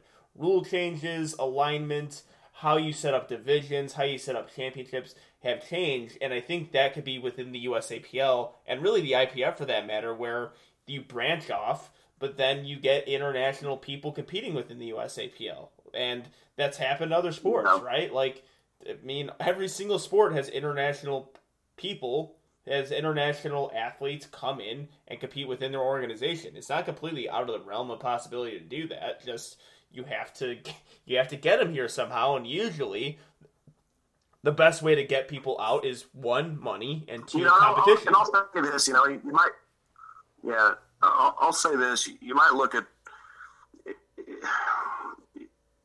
when I say that the federation has to pay them, I mean, it may be a deal where they're offered a lot of money to win, and maybe not pay them to come over here, but there's a significant amount of money to win to create the incentive to come over here, and then it's up to the athlete to pay or have some sponsorships to come over. I mean, that's, I'm kind of backtracking a little bit, but that's maybe, that might be, maybe it's not the federation's, not the USAPL's position to pay people to come over, and maybe just put up enough prize money to make it worth it. Yeah, that would probably be the first step. I mean, the USAPL is not the end. Like, it is. I mean, you have to make those analogies to other sports organizations, but there is ways that it's just, not fair to compare the two, because if you go into Major League Baseball, the cities are putting up the money, right? Major League Baseball is not like, hey, Japanese import or Japanese prospect will pay you this. No, the organization that you're playing for is going to pay you out. Yeah. So that's where you get the contracts from, is that. So I guess that wouldn't be the incentive. It's just like, we have this big meet, we're inviting you to possibly win $20,000. You want to come?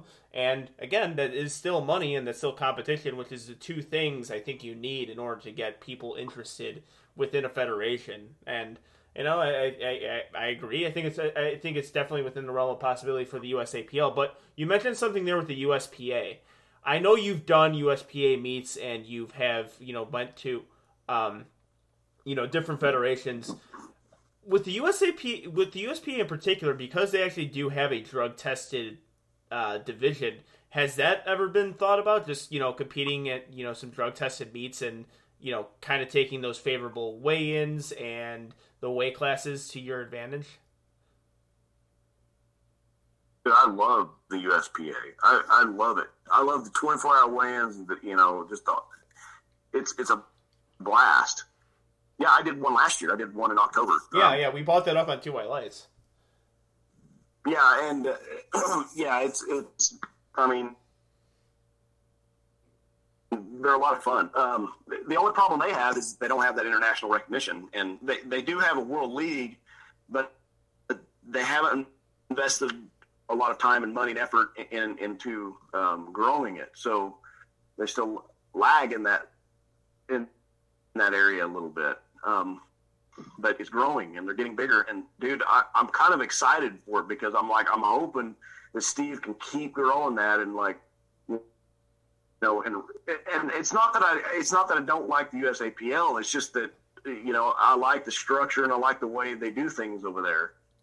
I've competed with them I actually was competing with them before I got into the USAPL, and people shit on the USPA, but they don't understand because most of the people that shit on it, they've never been in there. So they don't know.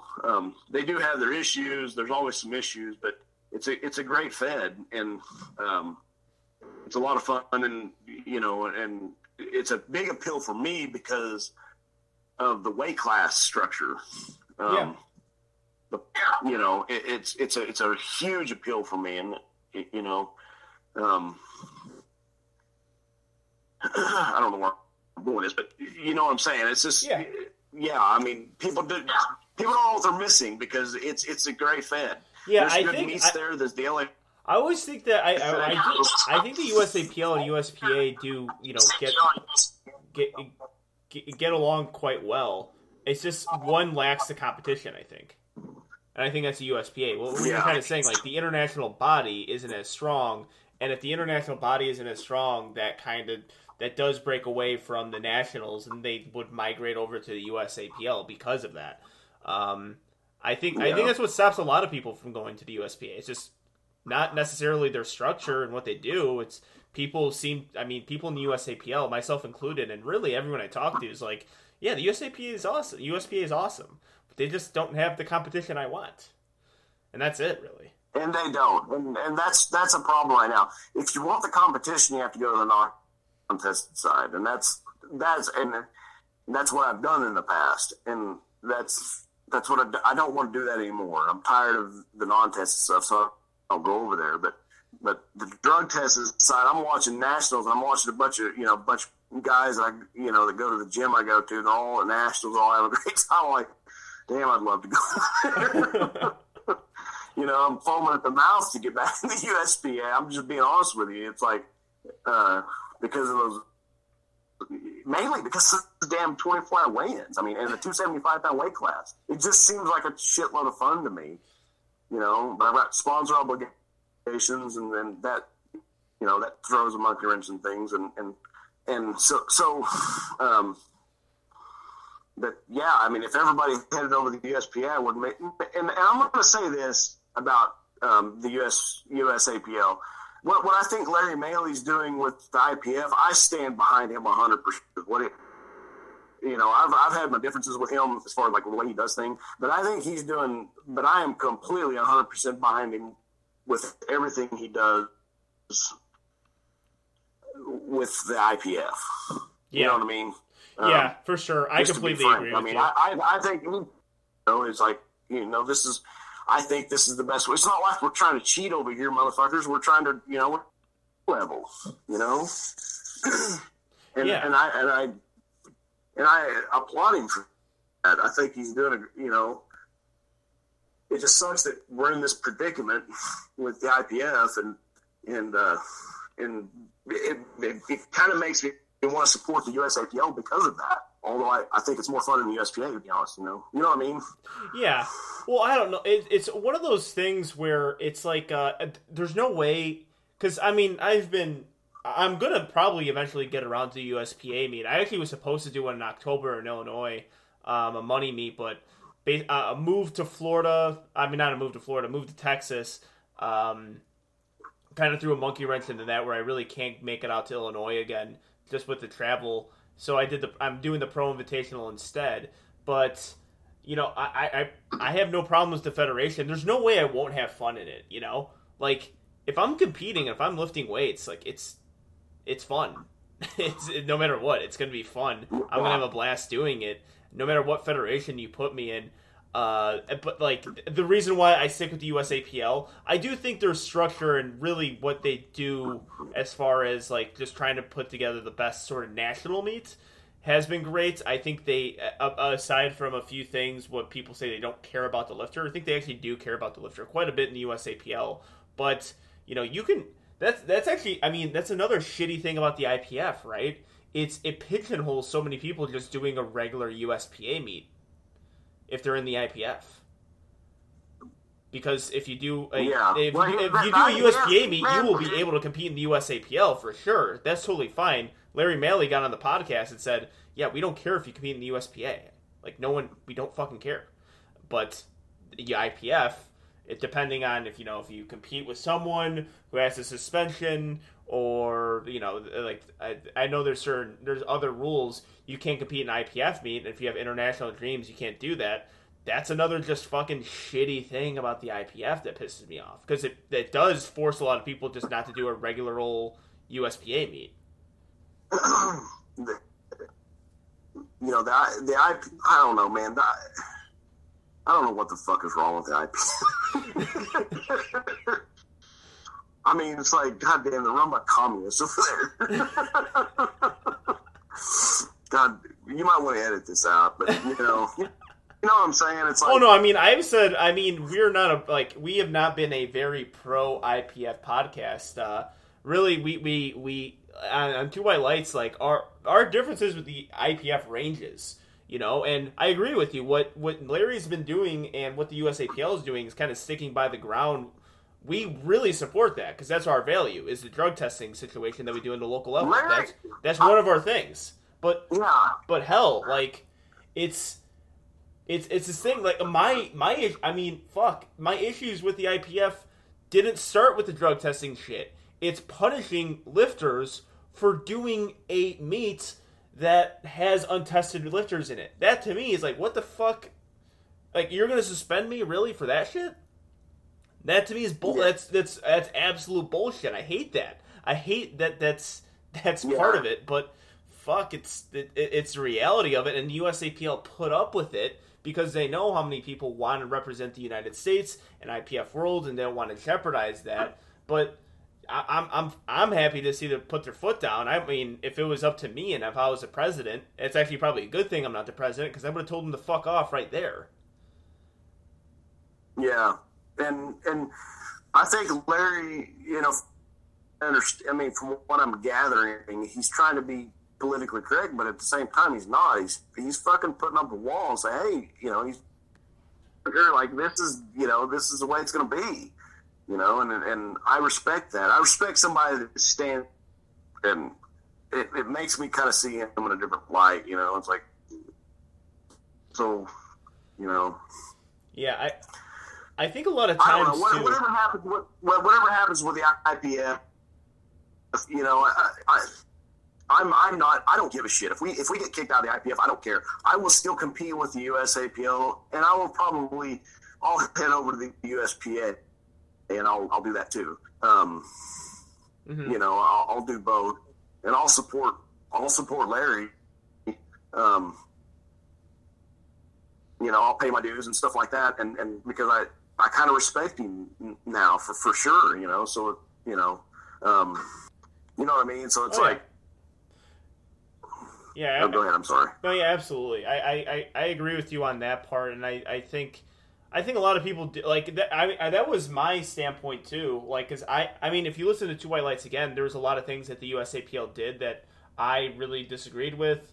It would sound like I'm just a curmudgeon to certain things, but I'm opinionated. So but when they started to really put it out there, and when they started to reach out to us that they actually do want to improve and they do want to make things better, I got a whole newfound for respect. Yeah. And I never had anything, negative about, negative thoughts or negative opinions on, I guess, Larry Malley. But, doing the interview with him and him really stating the facts and him, just like standing his ground, like, okay, this is our values, and if our values are gonna be compromised, we can't stick with the IPF. I'm like, all right, fuck yeah, like this is someone who has our backs, and I have to respect that. And I mean, shit, if I have maybe a conversation with Gaston, maybe I'll think that, but fucking, I probably would never in my life. So shit, like that's probably not gonna get that out of him. Yeah, the thing of it is, man, he's not trying to fucking cheat, Yeah. Well, he's trying to, there's money involved, and he's trying to, I mean, I don't know all the details about, I'd like to talk to somebody about, like, exactly what he's trying to do, but, like, he's trying to save money, and he's trying to do this, and he's trying to make sure that, I mean, we all know what he's trying to do, and it's like, he's not trying to fucking cheat. That's the big thing. It's the opposite of that, is what I'm gathering. Yeah, it's ridiculous, and we could beat a dead horse. We talk about it so much on Two White Lights about it. Like, yeah, it's something that really didn't need any changing. Our drug testing policy, it was something that works. We do third party testing all the time with our biggest competitors, with our best competitors. Yeah. But to go back to your point of, like, if he breaks from the IPF, he needs to have deep pockets, and hopefully he's saved up a lot of money, so that he could continue. Because otherwise, I think the USAPL will die, and somebody else will take its place. Well, yeah, I mean, I agree with you if you don't have money to do it, but the IPF doesn't help us with any funding. If anything, it's the opposite. Like, that's what I gathered on my interview with him. It's if they give the IPF upper six figures, it's just to be within the IPF, and what they do with the IPF, you leave the IPF, you don't even need to have money saved up. You have a shit ton that you're getting back, and you're going to get it back from the IPF, but also with the memberships and the amount of people within the USAPL. I think the financials are there, and really what we see with the production value, like there doesn't seem to be any wasteful spending. I mean, aside from maybe lawsuits for the USAPL, but at times I actually I agree with the lawsuits, like them challenging or them taking the IPF to court with not acknowledging the records set at the Arnold. Yeah, I'm like, fucking yeah, let's do something. We can't just constantly have them fucking bully you in doing that. So yeah, I'm okay with that aspect. Yeah, dude. I didn't realize it was fucking 6 figures to stay in the IPF. Oh, it's upper. It's upper towards. It's upper 6 figures. Fucking crazy. Yeah, I don't know the specifics of it, but if you listen to the interview I did with Larry, like that's what he said. It's like you will, if you end that relationship, you will free up money. Yeah. You know, I don't have anything against the IPF prison guy. He wished me happy birthday like every year, dude. Like that's kind of cool. I kind of respect that, you know. So I don't have anything against him, but it's like, but I have more respect for Larry for fucking standing up and like, you know, for what he believes. I respect people like that, you know. Yeah, absolutely. Well, I mean, it's hopefully, you know, if we decide, I mean, it sounds like if we break from the IPF, we're gonna fucking have all these pro meets.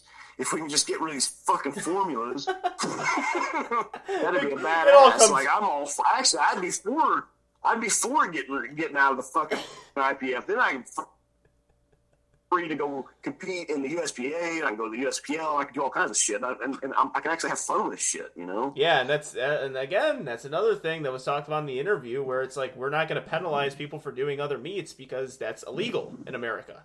You can't do that. It is illegal to say if you do this, you will not be allowed to compete in our federation. Like that's illegal. Like and that was a big point of respect that I had for him, where he just said, you know, you can't compel me to break the law. I was like, all right, respect. Like, yeah, dude, yeah, and like, what else would you say? You know, like, this is an American fucking law. We can compete wherever the fuck we want, man. Like, fuck you. Yeah, and that's... like I've written letters to the USA. I've written letters to the national office about this thing, like, because I was going to do because I had signed up to do the Kern Open. The year in 2017, before I went to Belarus, and they were like, well, if you're signed up for that, you can't go to Worlds. Well, I'm like, well, I'm signed up, but I haven't done it. So who gives a shit? You know, and then I went back and forth with him on that, and he's like, it's a free fucking country. I can do whatever I want. If I want to put my name on 600,000 lists, I can put my name on whatever, you know, and it doesn't matter. It's until I do it that you can ban me. But yeah, the IPF can't do shit as far as I understand, because that's our laws. That's our, you know, they can't do anything. Well, the only thing is they just won't accept a nomination from that certain lifter, because they will check to see what they've done, and it's like, okay, if you did a meet with a, you know, suspended lifter in the IPF and USAPL, you will be suspended from the IPF. That was their rule. Like, that's not a USAPL's rule. They're like, we will put you as a, like, we can't stop you from doing nationals, but we could put you on the nominations. They just won't accept your nomination. Yeah, okay, you're correct. Yeah, but if I do a state meet, you should be good. Can't do an inter.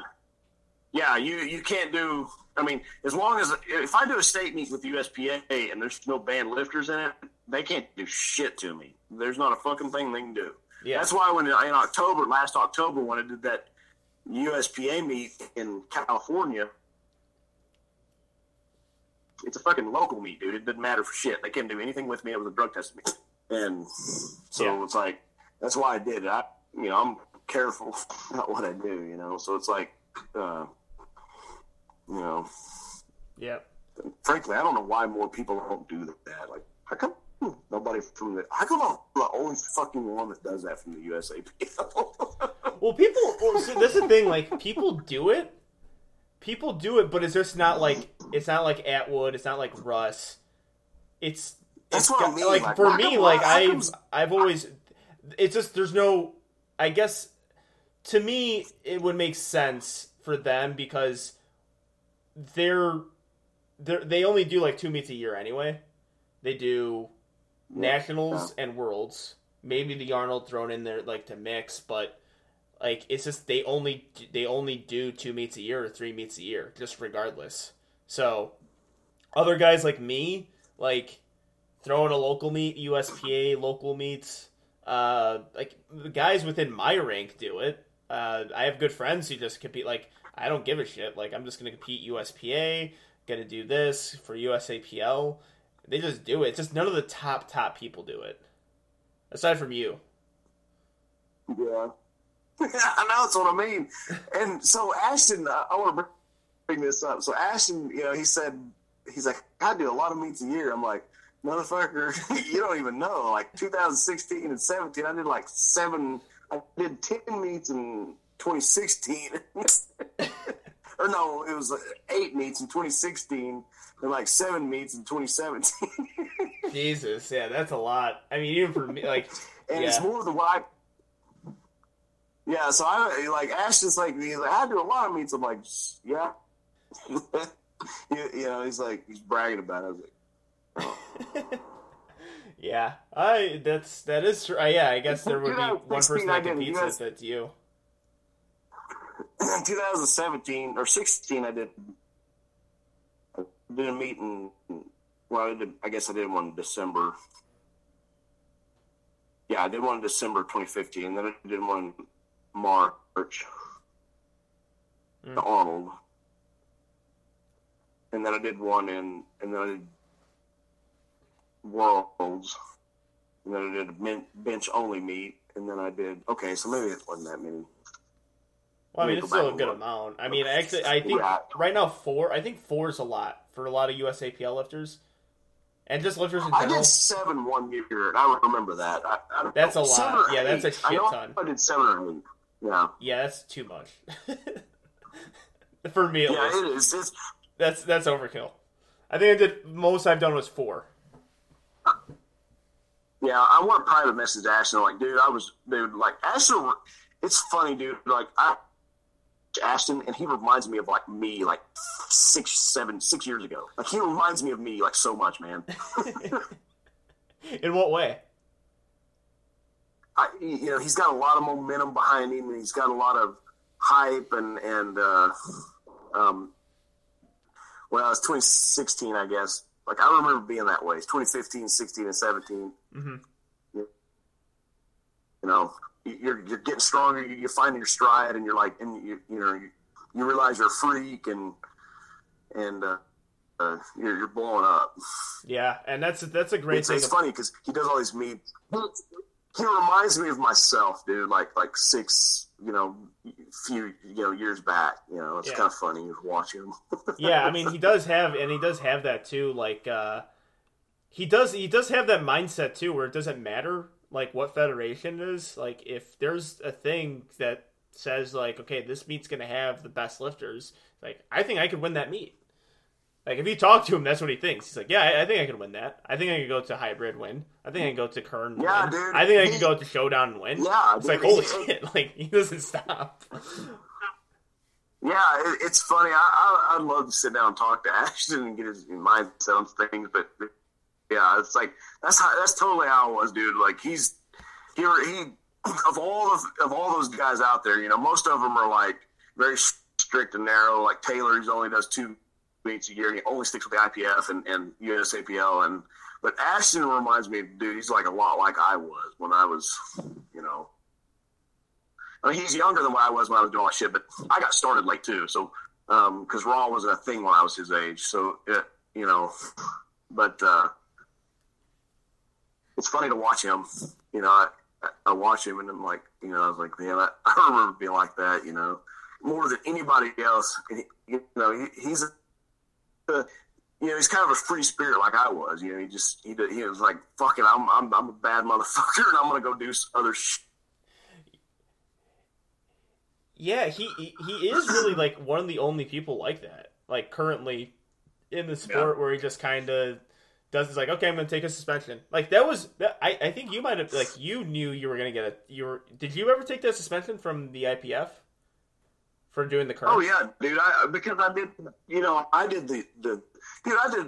I was back and forth all the time. I mean, shit, I'm still back and forth. I mean, I did the USPA last year, but I did I did Worlds, and then I jumped over the AA year, 2016 Worlds, and then I jumped over the AA year, and then I jumped over to the USPA, and then I jumped back into the USAPL, and then I went back to the AAU that December, and I mean, I was all over the fucking place back then, and yeah, I mean, but yes, to answer your question, yes, I did take a long suspension from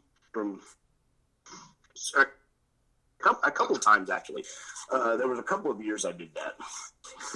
Yeah, I think Ashton's the only one who's willing I to took a do it. suspension Too. I took a suspension in 2013 or 2014. I think it was 2013 or 2014, and then I took another suspension in 2018 when I did the Kern. Yeah. Yeah, because like all the lifters, they're all like when I talk to like Russ and all them, that like Russ flat out said it, like I would love to do USPA meets. I just don't want to get fucking suspended by the IPF. Like, all right, I mean that makes sense. Yeah. And also the big meets will have a suspended lifter. Ash is just like I don't give a shit. Yeah. Like some of that like, occasionally that matters and occasionally it doesn't matter. If it was in Belarus, I think a bunch of lifters would have took a suspension this year. Yeah. Because why? Might as well take the suspension. I'd Taylor's rather take part a of the- suspension than go to Belarus. Okay. Yeah, like Taylor's in a unique situation. He's in a really light weight class, and he's really good at his weight class. So it's like it would make sense for him to stick to the USAPL, like not go to the other place because, like, why? Mm-hmm. Ashton is getting into a weight. He's in the weight class. Like he could go take on Joe Sullivan for the squat record. Like it kind of makes sense for Ashton to like venture out and it makes less sense for Taylor because not a lot of guys his size are on drugs. Yeah. If they're there's on more drugs, you wouldn't be 165 pounds. There's more guys. Yeah. There's more guys with Taylor not Taylor, but Ashton that are on drugs.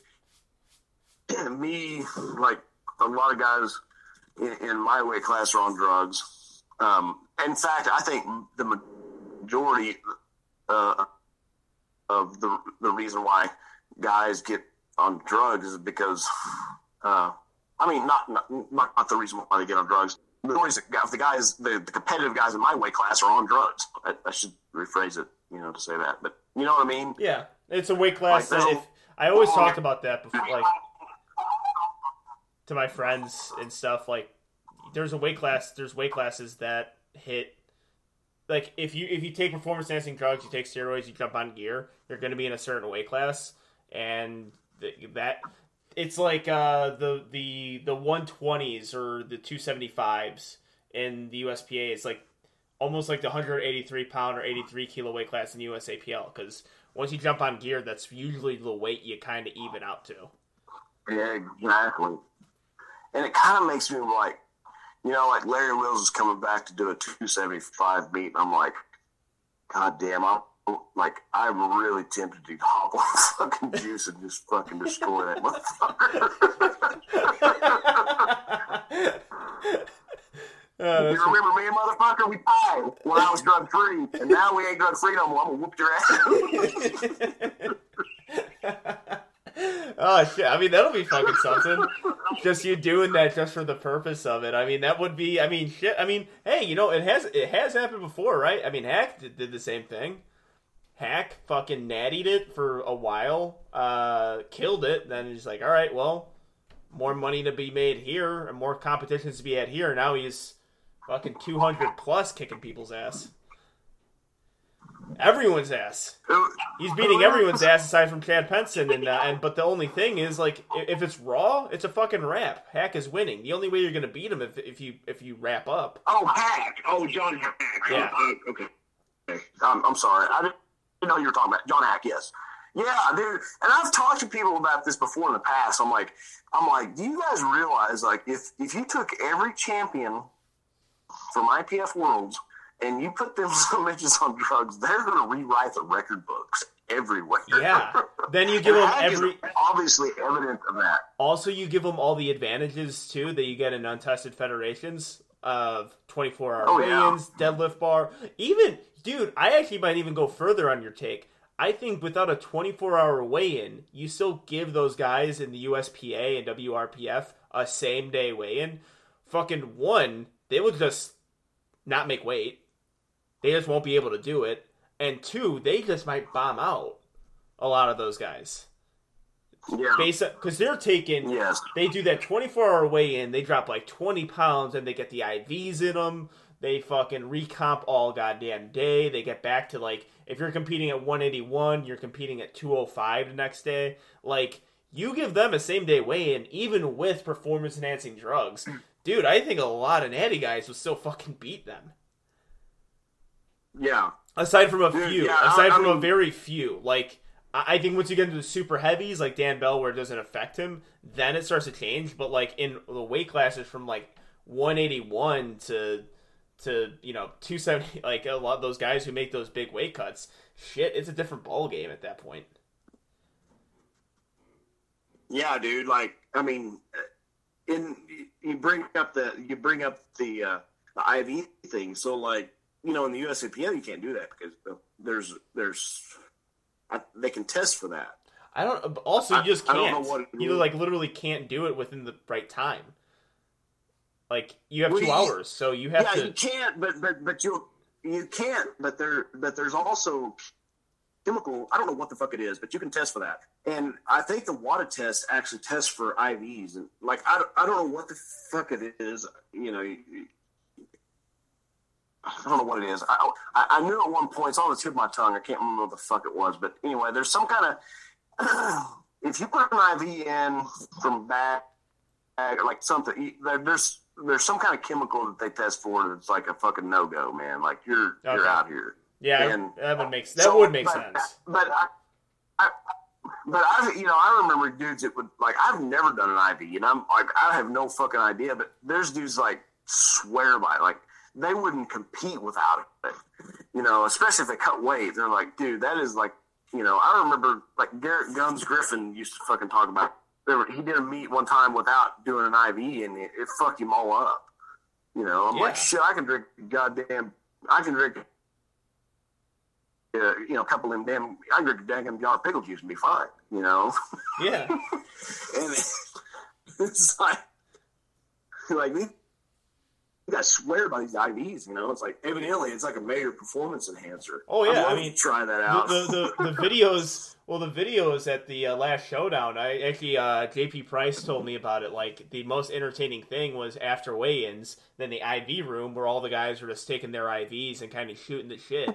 Like, it's something. I mean, they all do it. Like, that's the thing. Like, you take an IV and it's obviously going to really help things, but yeah, it becomes a different. I mean, you could. That's actually a meet I want to see. I want to see, because we're like, all these meets like Showdown, you're really going into the advantage of the untested lifter in that. Like, you're going off based off their rules. What I want to see is you get to take steroids, but you have to compete the same day. You have to do a 2-hour weigh-in with our weight classes. Dude, I even think right there, it's like, it's just a completely different sport for them. Like, it just won't be the same. And like, yeah, if you give an IPF world champion and if you give a USAPL national champion, a lot of those guys, either steroids or just a 24-hour weigh-in, they're gonna wipe the floor with a lot of lifters. Yeah, dude. Yeah, I mean, I started thinking about this. I'm like, fuck, I want to do a damn. I'm like, Worlds doesn't excite me. I want to fucking do. I want to do a fucking another USPA meeting, like, where I can just get strong as fuck and, like, I don't know. Like, I'm being honest, dude. Like, I'm not excited about Worlds. Like, I want to go, like, so, full disclosure, I want to go to fucking Sweden, and I want to experience just because I want to go there, but like, I'm not fucking motivated to go to Worlds. I'm motivated to fuck. It's not the most surprising thing. Again, Yeah, it's not the most surprising thing for a lifter to say. I've heard it before. I've heard people say, the first time you do Worlds or like the first 2 times you do it, it's awesome. It's a great experience. It's always a great experience to an extent, but really, it's just not. It doesn't have this. It doesn't have the same feel once you do it. Every time. And people do tell me this. Like, that's when I had the conversations about people like wanting to compete at Worlds. They say, I've always had the dream of becoming a Worlds competitor. And I was like, okay, I do too. I mean, I'm not going to lie. I definitely do myself. That's a big goal of mine. But, like, what happens once you do it? then, you know, they kind of think like, well, then they kind of circle back to like nationals and where they get to see all their friends and compete with their friends. Yeah, that's the draw for Worlds to me. Is like, I remember when I went to Belarus 2017. You know, like I went there, I won, and you know, I went to the after party, and I'm like, it was fucking fun as hell. Like it was a whole experience on the podium and national anthem and like the whole thing. Like I'm always gonna fucking remember that shit, you know. And the, you know, the cool after party and like just hanging out with all the people you see on social media. You know what I mean? Yeah. Like it's a cool fucking experience, dude. Like I'm not gonna lie, I'll never forget it. And I think that's one of the reasons why I'm going to get back there is for that. It's really for the experience. It's not necessarily the competing part. You know, it almost makes me want to like go be a referee or just go give back the sport just so I could just be around it, because it's just, you know, it was a cool experience for me. You know.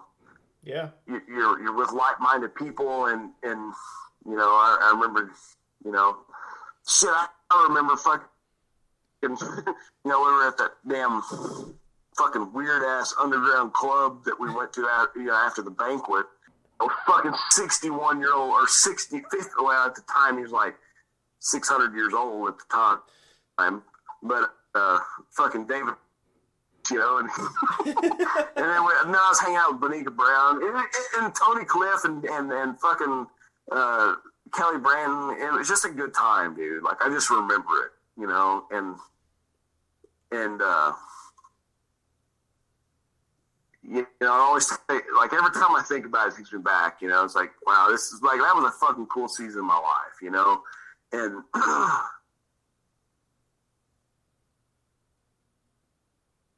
The IPF, and that's it. You know, but when it comes to competing, I want to compete. Like I want to get strong as fuck, do this and that and this and that. You know, but just to get back to the experience of the IPF, it was like it is one of a kind of experience. You know, like it's different than it. It kind of hit different than other things. You know what I mean? Yeah. No, I get it. No, I for sure get that, and really. It always it does circle back to that too. Even for my experience with nationals, because of course you know, I would love to get to an IPF World stage one day or be just good enough to get there. But for nationals, for me, like it was fucking cool, dude. Yeah, for nationals for me though, it was like I didn't, because I was like I was on the brink of like I don't even know if I want to do USAPL. I came from APF meets. I did USAPL because I wanted to be competitive with people in the 83 kilo weight class, and I had such a good fucking time at nationals, like competing, but also just shooting the shit with other people, getting beers with other people, you know, fucking just hanging around with the bunch. Like it was that one. Like, you know what, this is cool. Like this is a cool experience. You don't get, dude. I'm telling you, you don't get that with other you don't really get that with a whole lot of other competitions. So, yeah, I totally understand that. And, it's always that first, the one in Lombard in 2019 is always going to stick out to me because I just, it was such a fun time in my life because it was in Lombard, 15 minutes away from my house. I went to work. I actually went to work, and then I would go straight from work to the primetime sessions. And then from the primetime sessions, you know, afterwards or even during, be getting beers with the guys and fucking, you know, watching powerlifting, going out afterwards. And I did that for 4 fucking days in a row. Because it was so easy for me because I had, it was in Illinois and it was so close to my house that it worked that way. If I was just doing it, competing, then left, then all right, whatever. It's okay, I guess. But shit, you know, fucking some of my closest friends were built from, you know, competing at nationals. Yeah. Was Lombard your first nationals? Yep. Yeah. Okay. So, yeah, dude, it's like I said, it's a cool fucking going back to Ashton. I want to go back to Ashton Rauska. You know, he's decide if he wants to do the Showdown or IPF Worlds. You know, I wish I could talk to him dude, personally, if I were you, I'd go to IPF Worlds, and I would at least do one. You know, after that, do whatever you want, man. I totally understand, but like I would go to IPF Worlds, especially in Sweden, dude. Like, you know, I heard good things about it, and you know, I went to fucking two shitty places like Killeen and fucking Belarus, and Belarus was, to me, was fucking fun. I thought it was more fun than Killeen was, and so, and I've heard a lot of good things about Sweden. So it's like, dude, like, and then after that, go do the other shit, you know? Yeah, for So, sure. I mean, I'm close friends with him. I'll just tell him right now. I'll just message him. I'll just tell him Dennis Cornelius yeah, said dude, like, to do I IPF think he Worlds. will, but it's like, definitely go. I mean, and go to the bank, do all the shit, man. Like, do the whole, you know, do everything, you know, go to the bank, you know, I hope he wins and gets to enjoy all that shit, dude, because it really is it's a different experience, you know? Yeah. I got to experience it twice, and, like, I do not fucking regret it at all. Yeah, for sure. Go ahead, I'm sorry.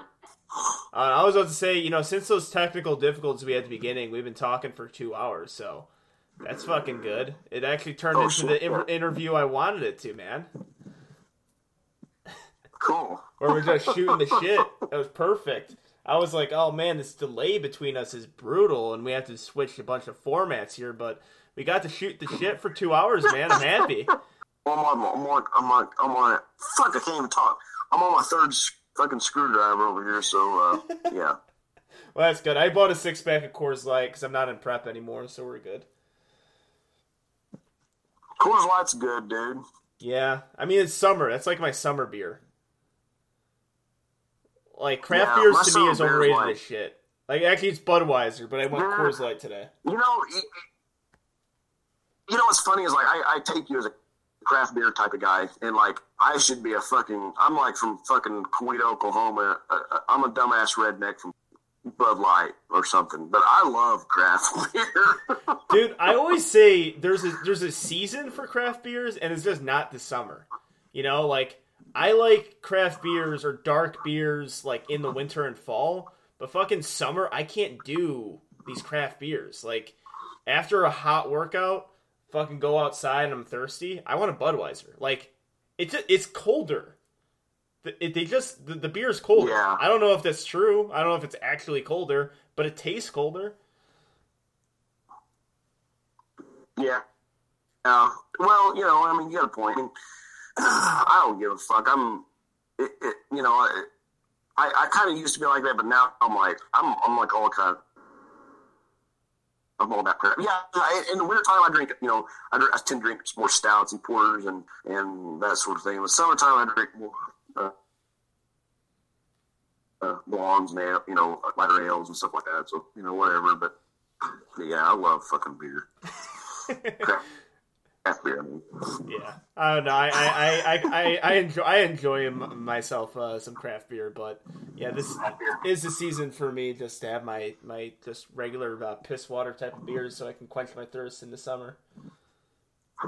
And I can just go through them too. Like, I could finish a 6-pack of like Budweiser so goddamn quick, but craft beer I have to be like, ugh. Actually, you know what? L.S. McLean. I don't know. I think people could tell. During that podcast, me, L.S. McLean, Ian Bell, Ryan, who does King of the Lifts, and a few other guys, we just did this like podcast, this fucking like big podcast with like a bunch of people like involved in it, and it was so long. I had 3 Floyd Zombie Dust, and I drank all of them during the fucking podcast. And I look back and I was like, okay, I was definitely slurring my words just a bit, but that shit is so heavy, those pale ales, and fucking plowing a 6-pack through it. Dude, after I got up from it, I'm like, oh shit, like, this hits you a little different from just fucking your Coors Lights. Like, that shit will knock you on your ass. Yeah, dude. So I did a podcast with Keanu Reeves, and I was fucking drinking I think that was during about the winter time ish or early spring, and I was drinking some stouts, and it was like 10 point. Oh, it was but it was a porter stout, and it was pretty intense.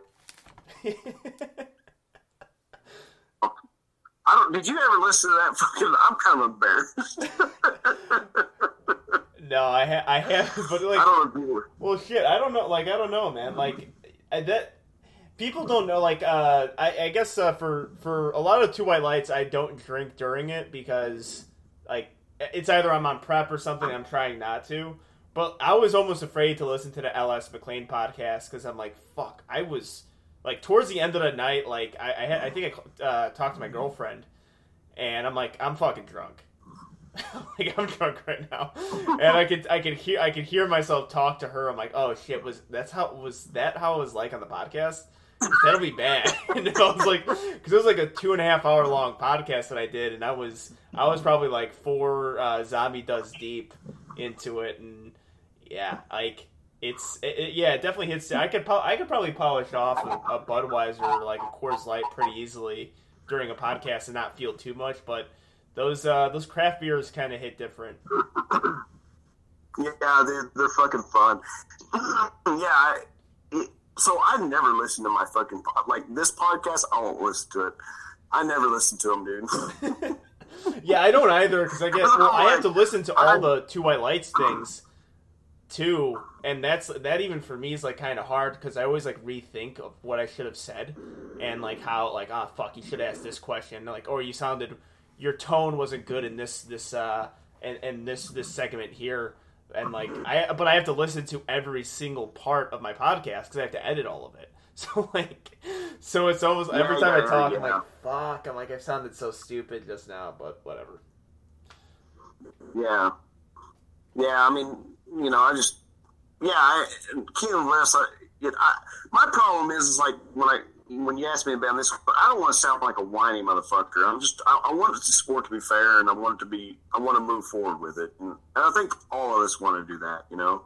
We all have the same goal. So it's like, you know, yeah.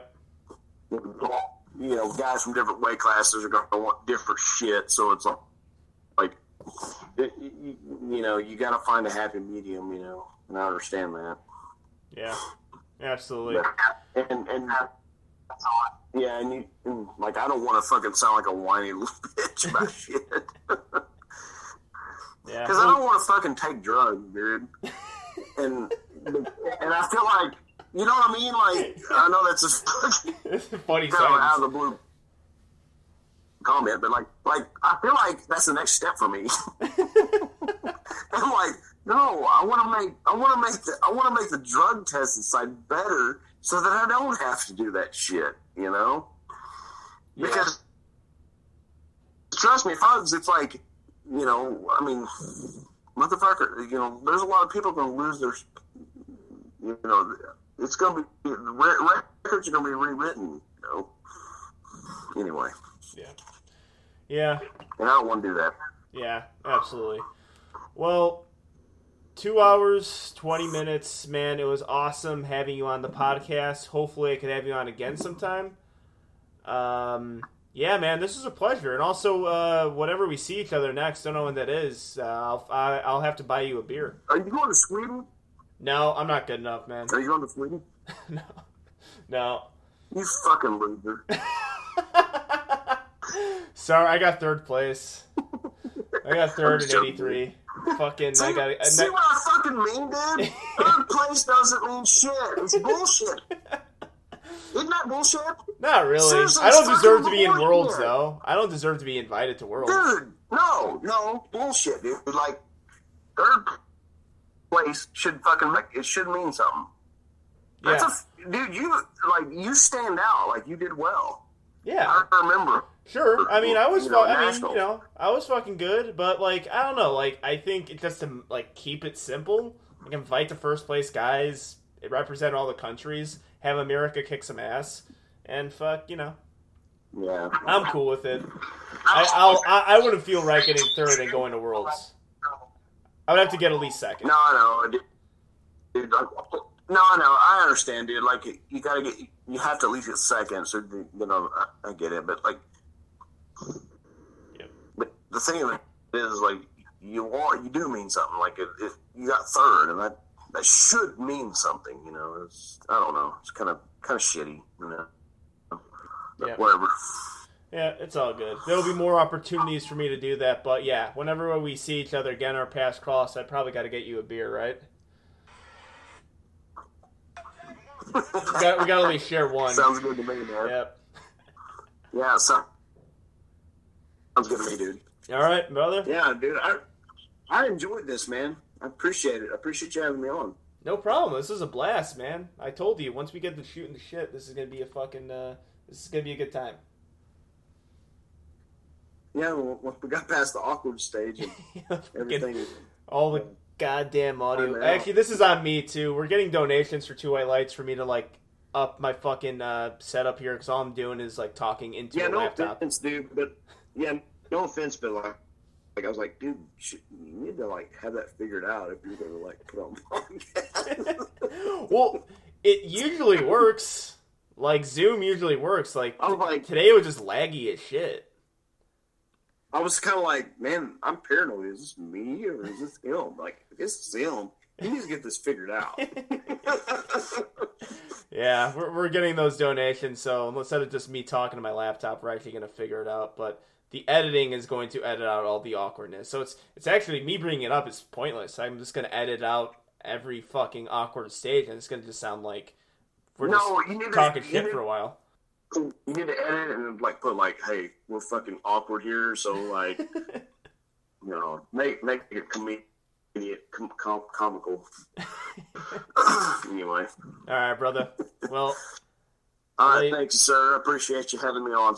No problem. Hopefully, have you on again sometime. That was gonna do it for this episode of 2 White Lights. We'll see you guys this week on Thursday. Peace.